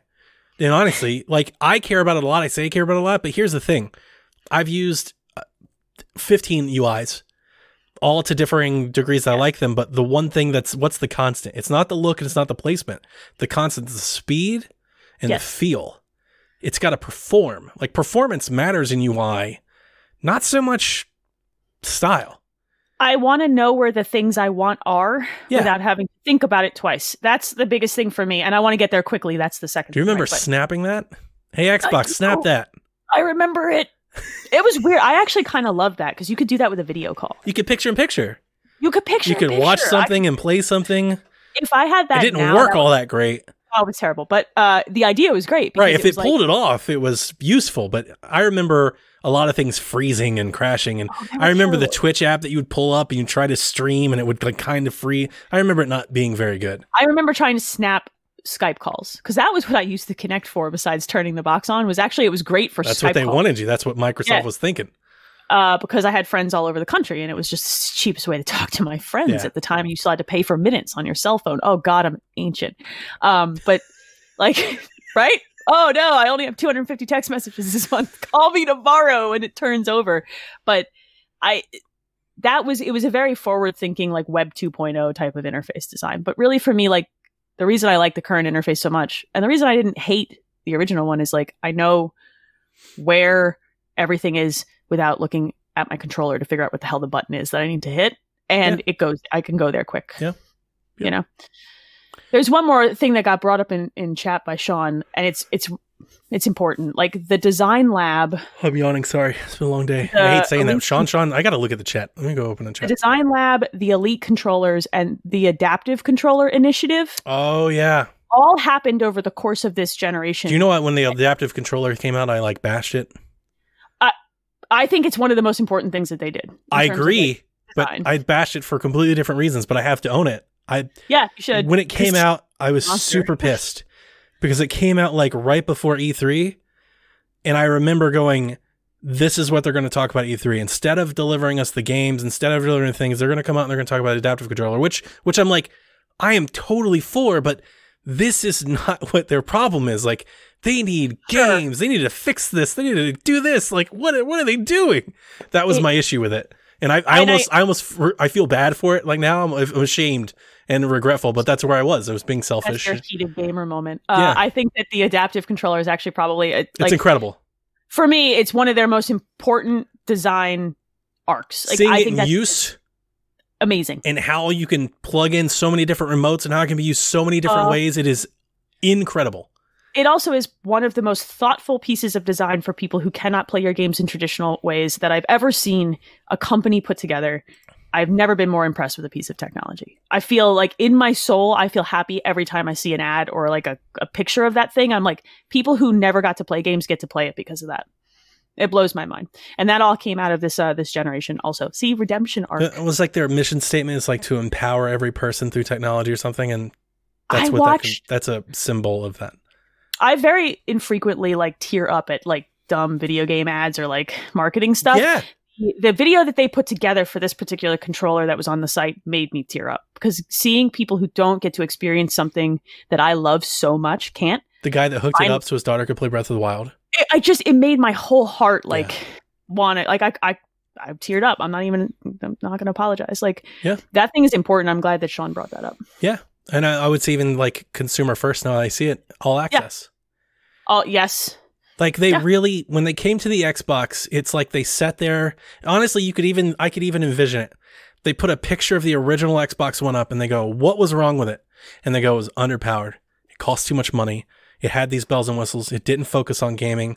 It was unattainable. Like it didn't have games. And literally one by one, they go, our new box will not be this. It will not be this. It will not be this. They had an answer for everything. And the answer too was, we're going to have to work through it. It's going to suck. Because this is not stuff that they solved in 15 minutes in a month. This is stuff they took 6 years to solve. They turned that ship for a while. You got to sit there, plant yourself in the seat and say, I'm willing to ride the wave on this to get where I think we need to go. And I really do think that they did. And it takes some grit, man, because it wasn't fun. Billions of dollars. It's going to take a lot of hard work. People are going to not like it. You're going to have to take a lot of crap from people on the chin. Our customers are not going to like it. But it took commitment, took vision. There's a lot to be said for Phil and his team and Microsoft as a whole to just hunker down and eat it for years to get where they are now. Yeah. Like, especially coming off of a 360 that was so successful. Like we were on top. Now we got to eat it. I had on my notes, that generation, 360 Wii, PlayStation 3, most successful video game generation of all time. Gotta be, right? Probably. I mean, you had the PlayStation 3 that sold, and I don't have numbers. I'm going off the top of my head. 115, 120, or right, million units. Mm-hmm. Xbox 360 is like roughly 190. Yeah. And the Wii 100. DS 153. PSP like over 100. If you kind of crazy. Gaming was huge in terms of selling units of hardware. And they missed the boat. And like every other generation that you look at besides that generation, there's a have and there's a have not. Mm-hmm. There's somebody that sells it all and there's somebody who sells some. And then that generation hits and they all hit. And that's attributed to it was a long generation. But still, they all hit. They all found success in that generation. That was attributed to it was a long generation and video games started to become mainstream. Video games started to become the thing. They were the nerdy thing. They were not the cool kid thing. That's true. For a very, very long time. Yeah. And then suddenly Nintendo hit was something that everybody wanted in their living room. And the conversation changed. And media and how we consume media started to change. Yeah, just even imagine like the E3s from like 2005 when it's like a briefing room with like 50 people in the room to 2012 where it's a stage show with The Rock. And, They make more money than movies. Yeah. I think people need the perspective. Like, that's why this is starting to happen. Like, it's happening partially because, but the industry is popular culture. It is. And people have changed and how they, take in media changed. Yeah. So. And it's really, really, really successful. And you're right. To come out of there, and it really feels like the Xbox One was like, it doesn't matter. It doesn't matter how strong it is. It doesn't matter the cost. We sold however tens of millions of these, and they're going to buy the next thing. And look at Kinect. Remember, Kinect when it launched was successful. Yes. And they were chasing a paper tiger. They were chasing a fad. It felt like they were holding a really great balloon, and they let go. That's what going from the 360 to the Xbox One when it first launched felt like. They did it to themselves. They didn't have to let go of that like amazing balloon that the 360 had blown up for them, but they did. And it was such a bummer. It was so sad to see. And then they had to roll back all the way up this hill to get where they are. And right now I don't even know if they're back, but no, right now they're pushing up the hill. Right now they just have a chance to get back. They're still pushing. Like right now they just kind of have an opportunity to win people over again. They're 100% still inflating balloons with their own. And if long- Halo misses, that's going to be a huge blow because people are going to be like, same old Xbox. I think if Halo misses, it could be, but I think they can follow it right behind with the right exclusive from Bethesda, and they might be okay. Yeah, they might be able to make it happen. They need a couple. They need a couple wins. Like yes. I do feel like they're just it's not that far. It's not out of reach. If they can get 2 or 3 wins in a row, Agree. they'll be right there. Yeah, they're right there with like, people's minds again. They want to crest over that mountain. Yeah. They're trying so hard. They're like right there. They're running on low. They need to eat a freaking power bar, figure out those wins, and get over there. Yeah, if they can close. just get a couple really good games out, people will be right back on. I agree. And I think I have faith that I think that they will, and I think that Game Pass will help them pull the anchor up, too. So, but they're not out of the freaking tomb they dug themselves in 2013. Checking in over at Gaming for Guru, bit.ly.com/Gaming for Guru, capital G's, capital F. $18,750. We're still there, guys. We're $250 away. I don't know. There's nothing else that I can do to ask you to donate. But look, if there's $250. Look, we are streaming until midnight. We have 22 minutes left. 22 minutes. But also, you can, if you're listening to this after the fact, you can still donate and because you can. I selfishly want to see it before we close. That would just be the perfect way to end this stream. If I could do it myself, I would. I'm not good enough for you? I've sold my 3DS plates. That's... I've raised the money. We've donated our Patreon funds. I've done everything I can do. Hell of a move, man. But I would love to nothing more to see us reach that goal. If you can go out there, even if you can't, if you could retweet it, if you could share the link, let people know, use the hashtag, let them know. We're $250 away. That's it. Donnie's all in here. It's an original Wii. He's been doing this all day. God, that was, boy. Donnie, what were your favorite Xbox One games? That's a great question. Because I've been thinking about this one since I read these notes. Contrary to popular belief, there are some excellent games on Xbox One. I think so. And on the One. By far, I think the best published Xbox game of the last 10 years is Ori and the Will of the Wisp. I knew that this was going to be your answer. Yeah. And I don't disagree. That's why I get it out of the way.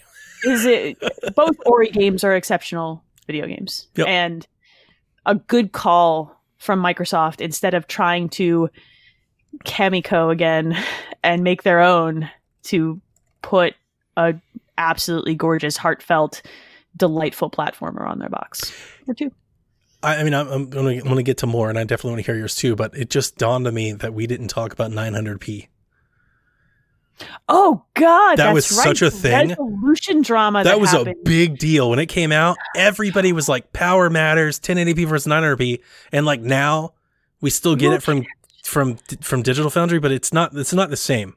Because the TVs are up-resing everything anyway. Because we have to grow as a people. Okay. On this. I think we're at the point at this point that we're in diminishing returns territory here. We're talking about what human eyes can process. And you're right. 1080p was a big jump from where we were. Yes.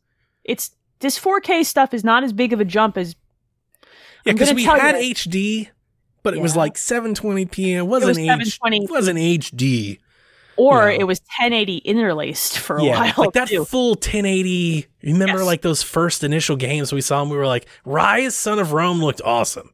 I feel like, and I spent a lot of time in college. I was a signals processing person in college. There's a lot of conversations about what human eyes can actually process and how much resolution we can actually take in and how much worse it gets as we get older. And there is a point of diminishing returns. I'm not necessarily saying the jump to 4K is like a completely diminished return, but that arc is slowing and flattening. And that's why this is going to become less and less of a conversation. This is going to become more about what can you do with the frames now. And how smooth can you make it, and how not buggy can you make it? What AI can you make? How can you make the world feel alive? Yes. That type of stuff.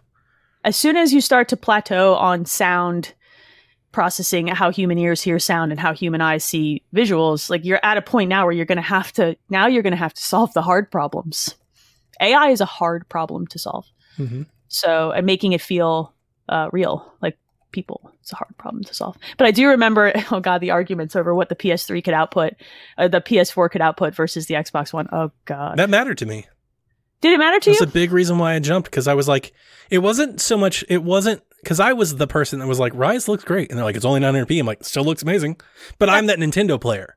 It's not necessarily just the number. I'm not about the stat, right? I'm all about the game. The game looks great. It looks great. But to me, it was the value. Why am I paying $100 more for a box that does less? That hurts me so much more than like anything else that they can do. That was probably putting the Kinect in the box and forcing it was the biggest mistake to make that and having that big jump in price. It was such a big mistake. It was a huge mistake. I will say to me that jump in resolution sometimes did not matter as much as which controller I was holding. The physical connection to the interface is a bigger deal for me personally. I can't abide. I floated between controls. I think I've talked about this a lot. Like, I have a preference. I prefer the offset stick, but I don't care. It doesn't bother me. I would never choose to play something because of that. I find the DualShock 4 uncomfortable just for the way my hands are and like how long my fingers are, and I hate that slip off the triggers on the back of that controller so much. Like, it bothers me. I would pop them by accident because my finger would slide, Sure. So for me, like, that was a big deal. I want to hold that controller. If the game runs well enough and the resolution difference isn't enough for me to notice, I would prefer to hold that controller. So, well, all right, what else we got for video games? Favorite video games? Gears 4 I love, and I love it more than Gears 5 for just campaign and story and narrative reasons. Not because of performance, not because of the epic and amazing performance and optimization that Gears 5 has, because it deserves respect for that. I feel like too many people gloss over how great Gears 5 is. It is 4K 60. It's beautiful. Flawlessly. It's beautiful. It is incredible. I agree with you. I think the open world in Gears 5 did it a disservice. When we see Cyberpunk, and I'm just not beating Cyberpunk, it's just the first game came to mind, but we see all of these games that resolution dips and it does 30 and it doesn't do this, and it's like Gears 5 is doing everything. It's it's beautiful, and it's impressive, and it's still impressive even on new hardware. It's more impressive on new hardware. It's a showcase that you can have it all. Absolutely. You can have resolution and performance, and it can be beautiful, and it's like, why didn't every game do this? But the problem, I agree with you that I like Gears 4 better because I think Gears 4 was tighter. The problem that I have with 5 is that open space, like the open worldy type sections, were empty. And I just didn't want to interact with it. I wanted to be through it as quick as I could. Yeah, I can understand that. 4 has an exceptional campaign. For the new arrival, the new Gears, and I know the DBs suck and all that, and I agree I don't like that either, but the transition that it goes from what I thought of Gears to what Gears is at the end of Gears 4, I was so on board. And I thought they pulled that off so well. So much better than I remember reviews talking about. Yeah. I remember a lot of reviews being like, it's Gears. And I'm like, this isn't Gears at all. This is a totally new Gears. It's completely different. It's not meathead. The story has weight. It's invested into all this lore. It's retroactive, but in the best way, not in a cheap way. They didn't change what you knew. It was this whole other side story, but it all fits into everything that you knew. The writing was very well done. It was wise for the story that they were telling with Kate and her mom. And I was like, they relaunched Gears, and I was all in again. Yeah. It's funny because Gears 4 had to win me over. Yeah, no, and that's what I'm saying. I was hesitant. I wasn't on board when they first announced it. I didn't like Judgment. And that was what was that prequel type that was in between. And I was like, I think I'm done. I loved the way Gears 3 ended. And I was like, I'm done. I'm fine. And then Judgment came out. And I'm like, see, this is why I was fine. So when I came into 4, I was ready to not want to play it. And it had the girl protagonist, and it was I've said it a lot. I think that's a tropey thing of this generation. And I don't think it's cheap. I think it's warranted, if anything else. But it is a trend. It's a trendy thing that we've done this generation. I would not use the word trope or trend. I would use the word equality, man. Oh, no. freaking male protagonist for so many years that we're catching up. Like I said, it was warranted. It needed to happen. Yeah. But you can't not say that like everything did it. It felt like everything was doing it, right? I think everything finally just said, maybe we should try something. Of course. different. And they all did it at the same time, and I get how you feel about it, but I think it was maybe And necessary. I was never against it. Sure. Right? I'm I see where you're I'm trying to walk the line. saying. I'm just pointing it Yes. out. There were a lot of things when you first saw that trailer. If you played Gears 1, 2, and 3, you were like, Nope. what are they doing to Gears? Yeah. This isn't Sure. Gears, right? And then when it came out and they're like, it's Gears, you're going to shoot stuff. And then like, you get into it in the story and it's like, this is a whole new universe of Gears. This is a Yes. whole new thing. And I think, yes. for me to be that invested after one game with the history that I have with the franchise, I think is a huge success. And Yeah. I loved it. And Gears 5 didn't do nearly as much in that regard, which is what I will always hold Gears to, because Gears to me is a campaign. I've told you, it's Uncharted, Yeah. it's a campaign game. I to me. agree. So I'm stoked for 6. I can't wait to see where we go. But Gears 4 is the linchpin. Without it, This is the same conversation I have about a lot of trilogies. That second game is a carryover. Yeah. It's meant to bridge you. It's a bridge game. And that's Spin your wheels. okay. And 5 is a great bridge game. It's a great it's game. a great game. But for a game to win me back by the end of it, like I came into Gears 4 like, I'm going to play the Gears game because I played all the other Gears games, but I think I'm done. And then by the end of it, be like, now I need to know where The this thing that I goes. remember most from Gears 4 is the moonlight. Yes. And so many of those so many of those levels, you have the moonlight in the village, you have the moonlight in Marcus's house, you have the moonlight over his mom's grave, the moonlight when you're on that, like, is it like a motorcycle and you're like running and you have the helicopters that and scene stuff was like good. yeah, like there are so many moments like that in Gears. Gears 4, you know what? Here's what I'll say. Gears 4 had touching, sentimental moments, and I never had that in Gears. Like very rarely. It was just a lot of like, unless gross somebody stuff. was dying, right? Gross stuff. But it's not even, they're not even dying. Like these are just good moments. Oh, the tomatoes. I will never Yeah. forget the tomatoes. My freaking tomatoes. That was one of my favorite lines. I say that every time I cut tomatoes and they're not good now. And my husband's like, really? And I'm like, I can't stop. I really, really loved Gears 4. It's a great game. That's a top one for me. I will see your Gears and raise you Forza Horizon 3. Yeah. Because I think that might be my favorite Xbox One game, hands down. Not 4. 4 is great. 3. 3 is better. Forza Horizon 3 is, might be one of my favorite racing games. Were you of all always time. a Forza player? No, I bought Motorsport. I tried to play Gran Turismo. I bought the games because I love cars, right? But I couldn't. They were so clinical. That's the word I would use for both Forza Motorsport and Gran Turismo. That's why I never got into it. I don't know what the hell a Clinical. spoiler does and the brakes and the density. I'm like, And ooh, the interface would walk you through it, but you really had to want time it, for man. this mess. And you could auto tune. It just wasn't. But Horizon. Some of the Horizon auto tunes I 3 can't even understand. Here's the deal. One of my favorite Xbox 360 games was Test Drive Unlimited. Test Drive Unlimited let you get in a car and cruise around Hawaii and chill. And just chill. And if you wanted to take missions as you went, you took them. And if you didn't, you didn't. And Test Drive 2 wasn't great. Unlimited 2. And I wanted that experience again. And Forza Horizon 3 gave me back that I'm just going to drive in my car and chill, and maybe I'll do a race when I feel like it. I'm going to go explore the roads. I'm going to go find stuff. It's special. Yeah. Very, very special. My story So- with this is I'm the opposite of you. Never really played racing games. Fair enough. Played Midnight Club. I remember that one. A Burnout. Those games are all Not fun. really. Didn't even really get into Really? Burnout. Yeah. That's I never really interesting. did racing games. Nathan, this is what year did 3 come out? That's a hard question for me to answer because time is a flat circle. You keep talking. Okay. I had my Xbox and Nathan was like, you've got to get this game. And I was like, dude, I don't do cars. And he's like, it's the best game. I'm like, that's impossible. And I just never did. He's like, Donnie, you've got to get it. And my thing is I don't like racing, right? It's just one of those things. I just don't race. If it's not Mario Kart, I ain't racing. And I only 26 like, so that I was about to say, that sounds about right. It's about at the right time. And Nathan goes, just try it. And here's the thing. The review cycle came out for it, and it's getting like near perfect review scores. Yeah.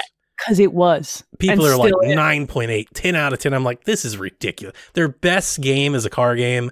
The Yes. same game that they bring out on stage and they put the Ferrari out there. This can't be the case. And then I get it. I cave to hype, as I do, eat the hype. I cave to hype. I get the game and I start playing. And I'm playing with Coach Mo.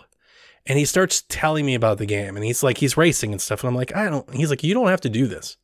No, you And just he's drive like, around. he's like, do you see that board? He's like, you could just hit those. And then he starts telling me like about the map and stuff. He's like, there's ramps. And then he goes, there are secret cars that you can find. And I was like, what? He's like, yeah, like secret cars you can get, and you get more cars and you can like outfit those cars. And he sets me off into this world and I never came back. I played this game religiously for weeks. I liked the Horizon series before this one, right? But there was something about this one. And this was the first one I ever played was Forza This was the right Horizon one. 3. And 4 is a great video game. I want to be very clear. But 4 was not special like this one is special. And I don't know what it was about it. The combination of the setting, the track list in this thing for people who love like electronic music is amazing. Yeah, that was another thing that I got me. love like I'm an electronic Pulse music radio. person. Freaking Love it. turn it up. I am a huge EDM fan. I have been. I have it all. I have the Forza playlist in my YouTube music player. There are a couple of tracks from that playlist that I was already spinning in headphones on playlists, and I was like, "Oh, it's like they know me." It's like they know me. It took all the good stuff from Burnout that I wanted. It took the test drive experience of just cruising through streets, and then it layered over top this festival like rave vibe. And I was like, "What? They made a video game just for me. They made it for me." It's the funniest thing that I still don't think I like racing games. Horizon's the only one that I play. Yeah. I think it's the best racing game I've ever played. And here's the thing: I don't race in it. That's what I tell people. I'm like, I don't race. Me and Jack have played Forza Horizon 3 and 4 for like 50 hours. Our map is littered with races. I wish I could hide them. It's not what we do. We don't play that game. I love the showcase events, and I love how much stupider they've gotten. Yes. I'm racing the Lego stuff, the Hot Wheels stuff. Hot Wheels stuff. Oh, it was so good. So I remember my husband coming down when I was playing. I don't remember if it was 3 or 4. They kind of run together a little, but I was racing against a plane. Straight up racing a plane. And he goes, "What are you racing? There's no other cars." I'm like, "The plane." And he goes, "What jet?" And I was like, and he flies over and he goes, "This is the stupidest video game." You do the train. The train, and he slowly just sits down next to me and he's like, "This video game is very stupid," but he's like there. It feels great. And I think it's like that rewind mechanic makes me feel, it feels approachable to me. Like I don't feel like I'm suck at it like I do in Turismo. Yeah. And I suck at Turismo. I'm like, I can't play this. I'm not any good. And that mechanic was in Motorsport as well. And I think it's one of the smartest things that racing games have done. Like it sucks to race for like 6 hours and botch it. Like give me one chance.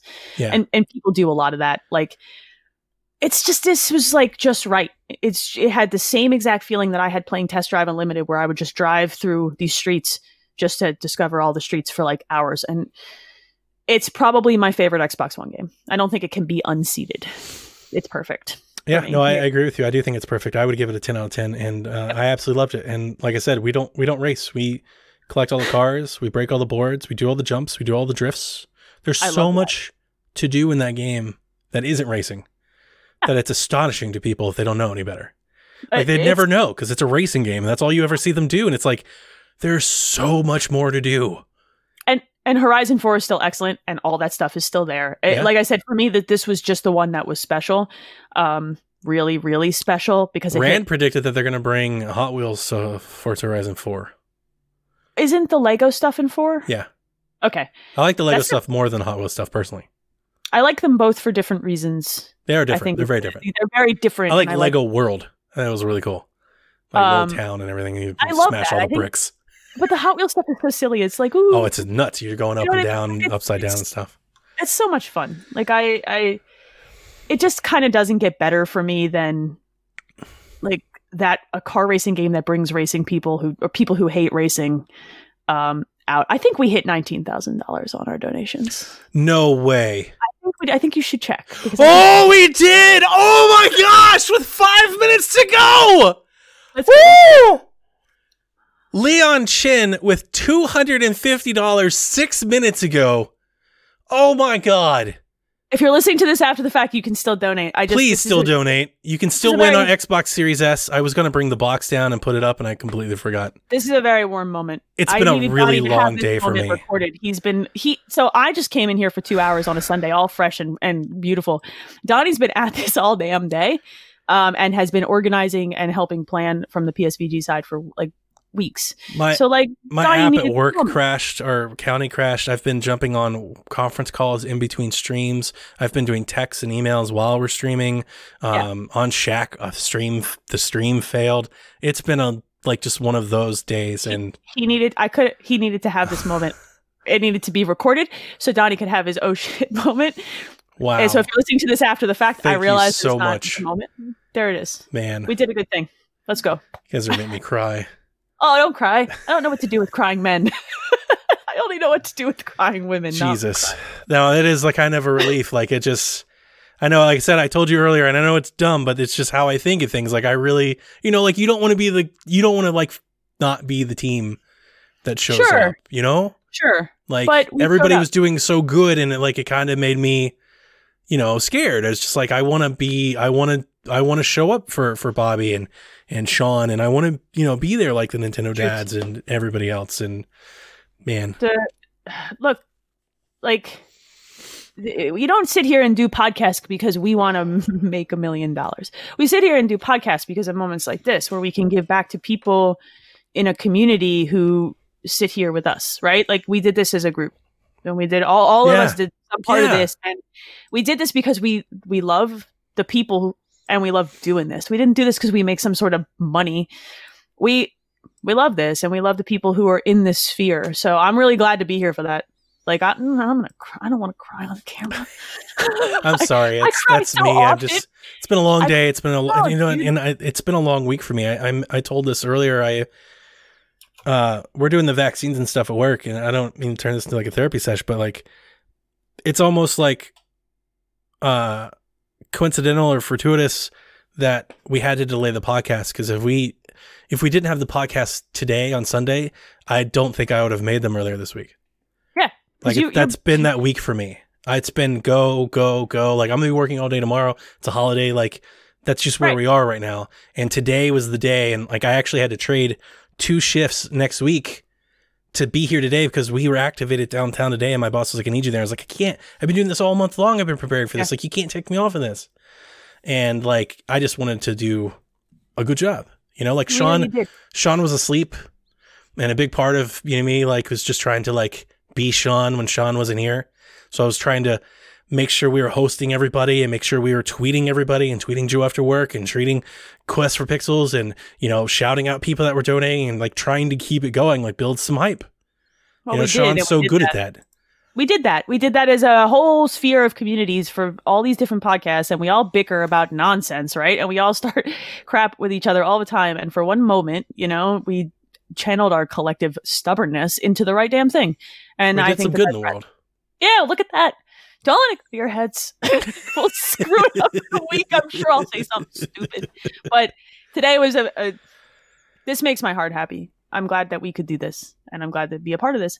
And I'm going to get all teary-eyed. Oh. Yeah. This is great. That's your good vibes.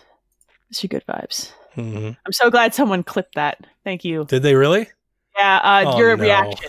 Becca clipped your reaction. It was good. Yeah. Thanks. Wow. Yeah, I haven't even looked at Twitter yet or anything like that. Well, we can deal with that. Let's wrap up our retrospective on this beautiful Xbox One generation and close this thing out, because you've got to be exhausted.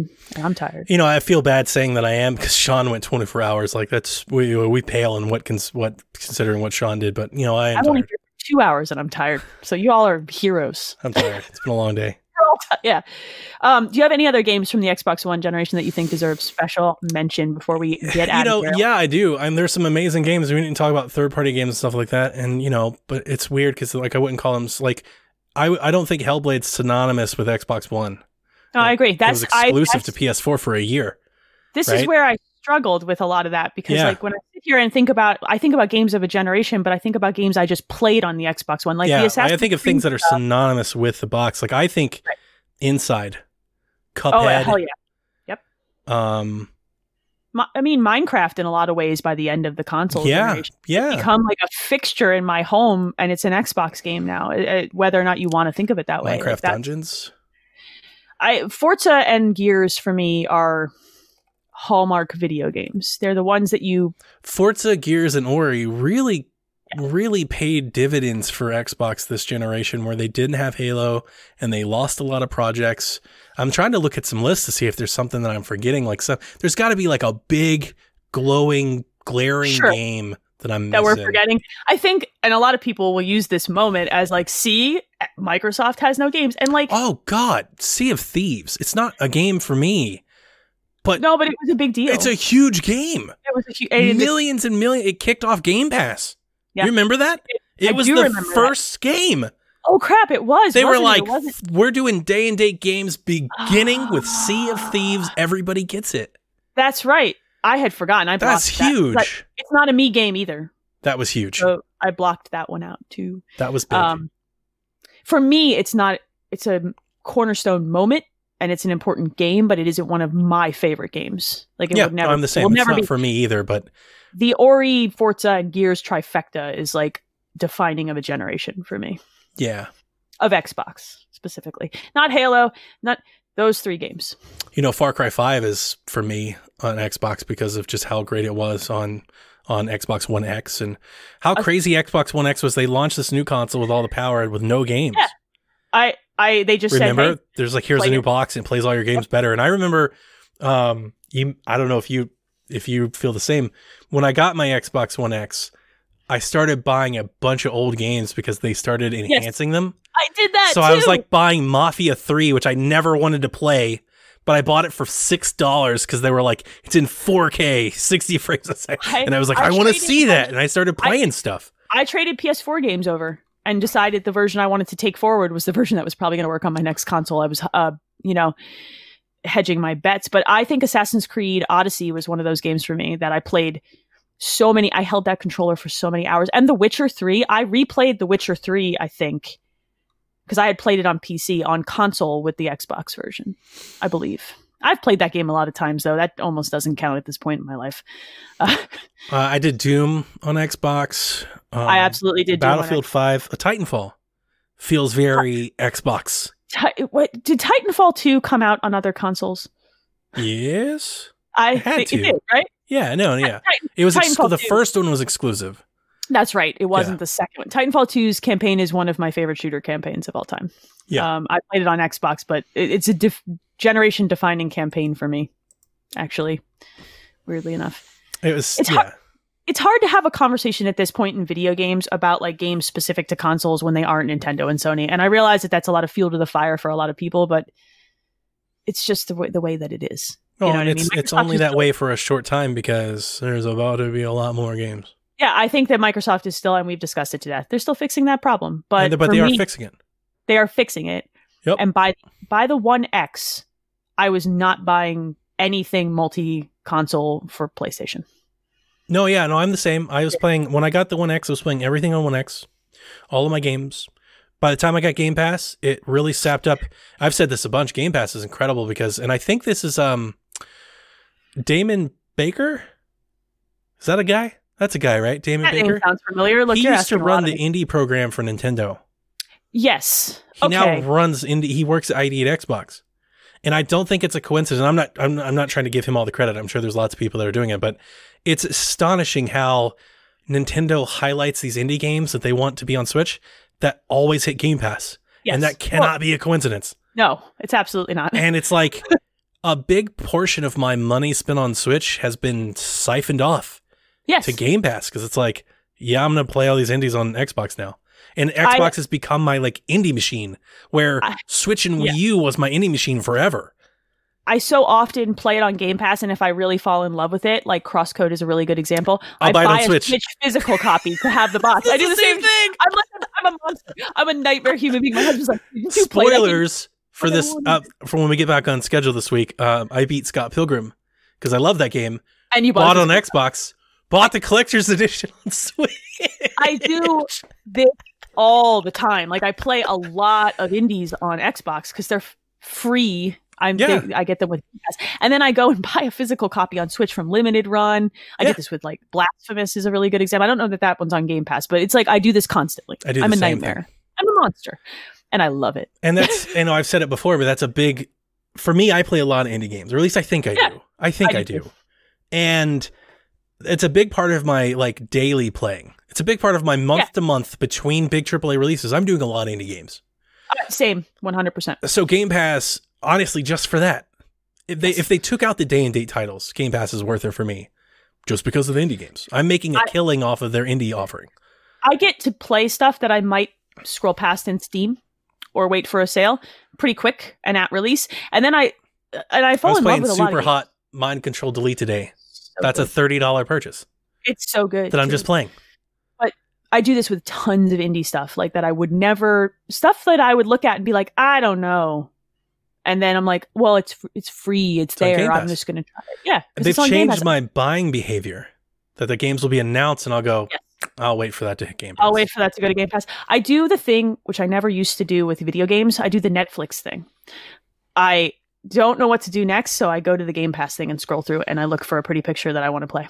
And the craziest thing that they're doing now is they keep getting all these games that are exclusive to other platforms. And then when they finally come to Xbox a year later, they're in Game Pass. Oh, absolutely. Like Dragon Quest, like Yakuza. That's crazy. And here's Dragon the thing, though. I'm just playing them on Xbox then. It's yes. I was actually thinking about this exact thing. They've taken a weakness. So like last generation, right? We were talking about last generation. Last generation, if you sold the most consoles, you had a leg up in getting exclusives. You could go 100%. To these people and go like, we have more people to play. Xbox has taken, they've turned a weakness into a strength. They're like, well, yeah, PlayStation has more users, but we have 20 million active players that buy DLC, this Game Pass thing, and we've got numbers to prove it. When you put your game in Game Pass, it sells more PlayStation copies, and we've got numbers to prove it. It's like this. It's the craziest thing. It's a weakness. They're like, we don't need to sell 100 million consoles to make this worth to you because we have these 20 million people that love to play games. And if you put your game over here and we put it in Game Pass, you're going to make more money. People will play, and because they cut great deals with those. And it doesn't make any sense. It does. To the gamer, like to the people, it's been years now, and how many people are like, how are they making money off of Game Pass? And it's because Game Pass is a marketing tool. It makes so much noise because you get these hardcore, devout gamers that play the game. They start talking about the game. They start sharing game. Hyperdot is my example. Hyperdot's in Game Pass. It's this little indie game that I adore. It is amazing. I will buy the game on any platform that it comes out to because I love the game that much. And it's because of Game Pass. And if you buy it and get it and play it in Game Pass, like you'll see it. And it's because I'm talking about it on my podcast and other people are talking about their podcasts. Other people start sharing it. Like it gets that snowball. It becomes, like I said, it becomes the Netflix effect. I don't know what to play. I don't want to deal with any of these starting any of these AAA games. I'm going to scroll through the Game Pass catalog. Yeah, it's just a curated thing. And I scroll through my Netflix, like suggested for you, and I scroll through Game Pass the same way. You said suggested for you. I was going to say, because I just recently watched the last Blockbuster documentary, which is a really good little watch. It is good. And they had the little shelf that was like the staff picks. It gets weird. That's what Game Pass is. It's like... It is. This is my exact point. Do you know how much I would love if Game Pass had a little tab that was like Phil's Corner? Oh my God. Tell me what Phil Spencer is playing. That's not creepy, is it? No. Yeah, it's a little creepy. It's fine. But I would love to know what I would love to have curated by Phil Spencer, or like Steam does this. They curate lists from certain people. Yeah. But those are like genre tags. Yeah. Whereas Game Pass is like, I think there's 500 games in Game Pass by now. It's a lot. You remember ridiculous. They were like 100. We'll do 100, just 100. And it was like, I remember like at one point they added a few games and it was like, there are 109 games. Well, something's got to be leaving soon. Right. We all thought they were going to cycle games out to stop the 100. It would always be 100. And they're just like, how about we'll just keep adding more. The service has become like the I don't know what to play, scroll, and it's the Netflix flip of suggested for you. And it's like one of my favorite things to do when I just don't know what to play. And sometimes I don't stick with that game, but I don't feel bad about not sticking with that game because I didn't buy a $60 game. I paid for Game Pass. I didn't like it. We move on to the next thing and it's fine. It actually has made me. And don't you love when you don't feel bad about quitting a game because you didn't pay for it? You don't have. I had the guilt. I had a hard time with that. I paid for it. I want to finish what I started. $60. There was a night out. There was a day at the movies. There was a dinner with the family. That's not an insignificant amount of money. I used to do this with books and movies too. And what I've discovered is like Game Pass is really more of an enabler of me doing the thing I should be doing, which is play the things you love to play. Play the things you want to play. Stick with the games that make you happy. And Game Pass makes that easy. It's easy. So this was we were supposed to stop at midnight. Oh, we can stop anytime we want. We're not going to do questions this week. Here's what we're going to do. We're $19,200. Donnie's actually gonna blow a gasket, and he needs to sleep. We can do 20. We're gonna do questions next week along with what we're playing because both of us are tired. Donnie looks like he might actually burst into physical flames right now. And also because this show has actually gone on long for us. We're chatty. Oh, now that's infectious too. Crying and yawning. Yeah, and you know what? One of the fun things about this show is I didn't hit record before we started streaming, so I will have to pull the video down and cut the Empire part out of it, and then edit from there. It'll be a fun day. You know what? I love you for all you do. Really, you get a lot of credit because I don't have to. That would stress me out. You're just like, whatever. I did it earlier today. Like Shaq and Game Tech was the same way. They're already out. I got them out. You're a hero. That's why. I think this did this wrap up our retrospective? Did this tie up? I think this is I'm really proud of this episode. This is a great episode. Yeah. I had fun. Mm-hmm. Before we sign off, let me give a shout out to our Patreon producers because I haven't forgotten about you guys. It's just that I need to put my reading glasses on because this text size is too small. There we go. Shout out to all the folks who are supporting us at the producer level on Patreon.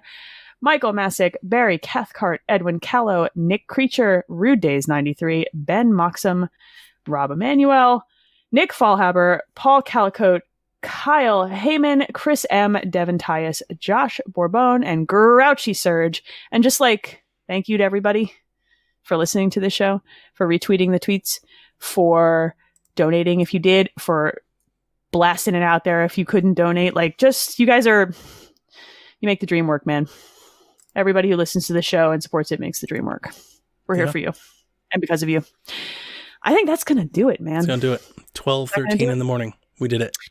We'll be back to our normal schedule starting this coming Wednesday. You can't get rid of us. We're still here. So until later this week, play some video games in the meantime, y'all. Peace, folks.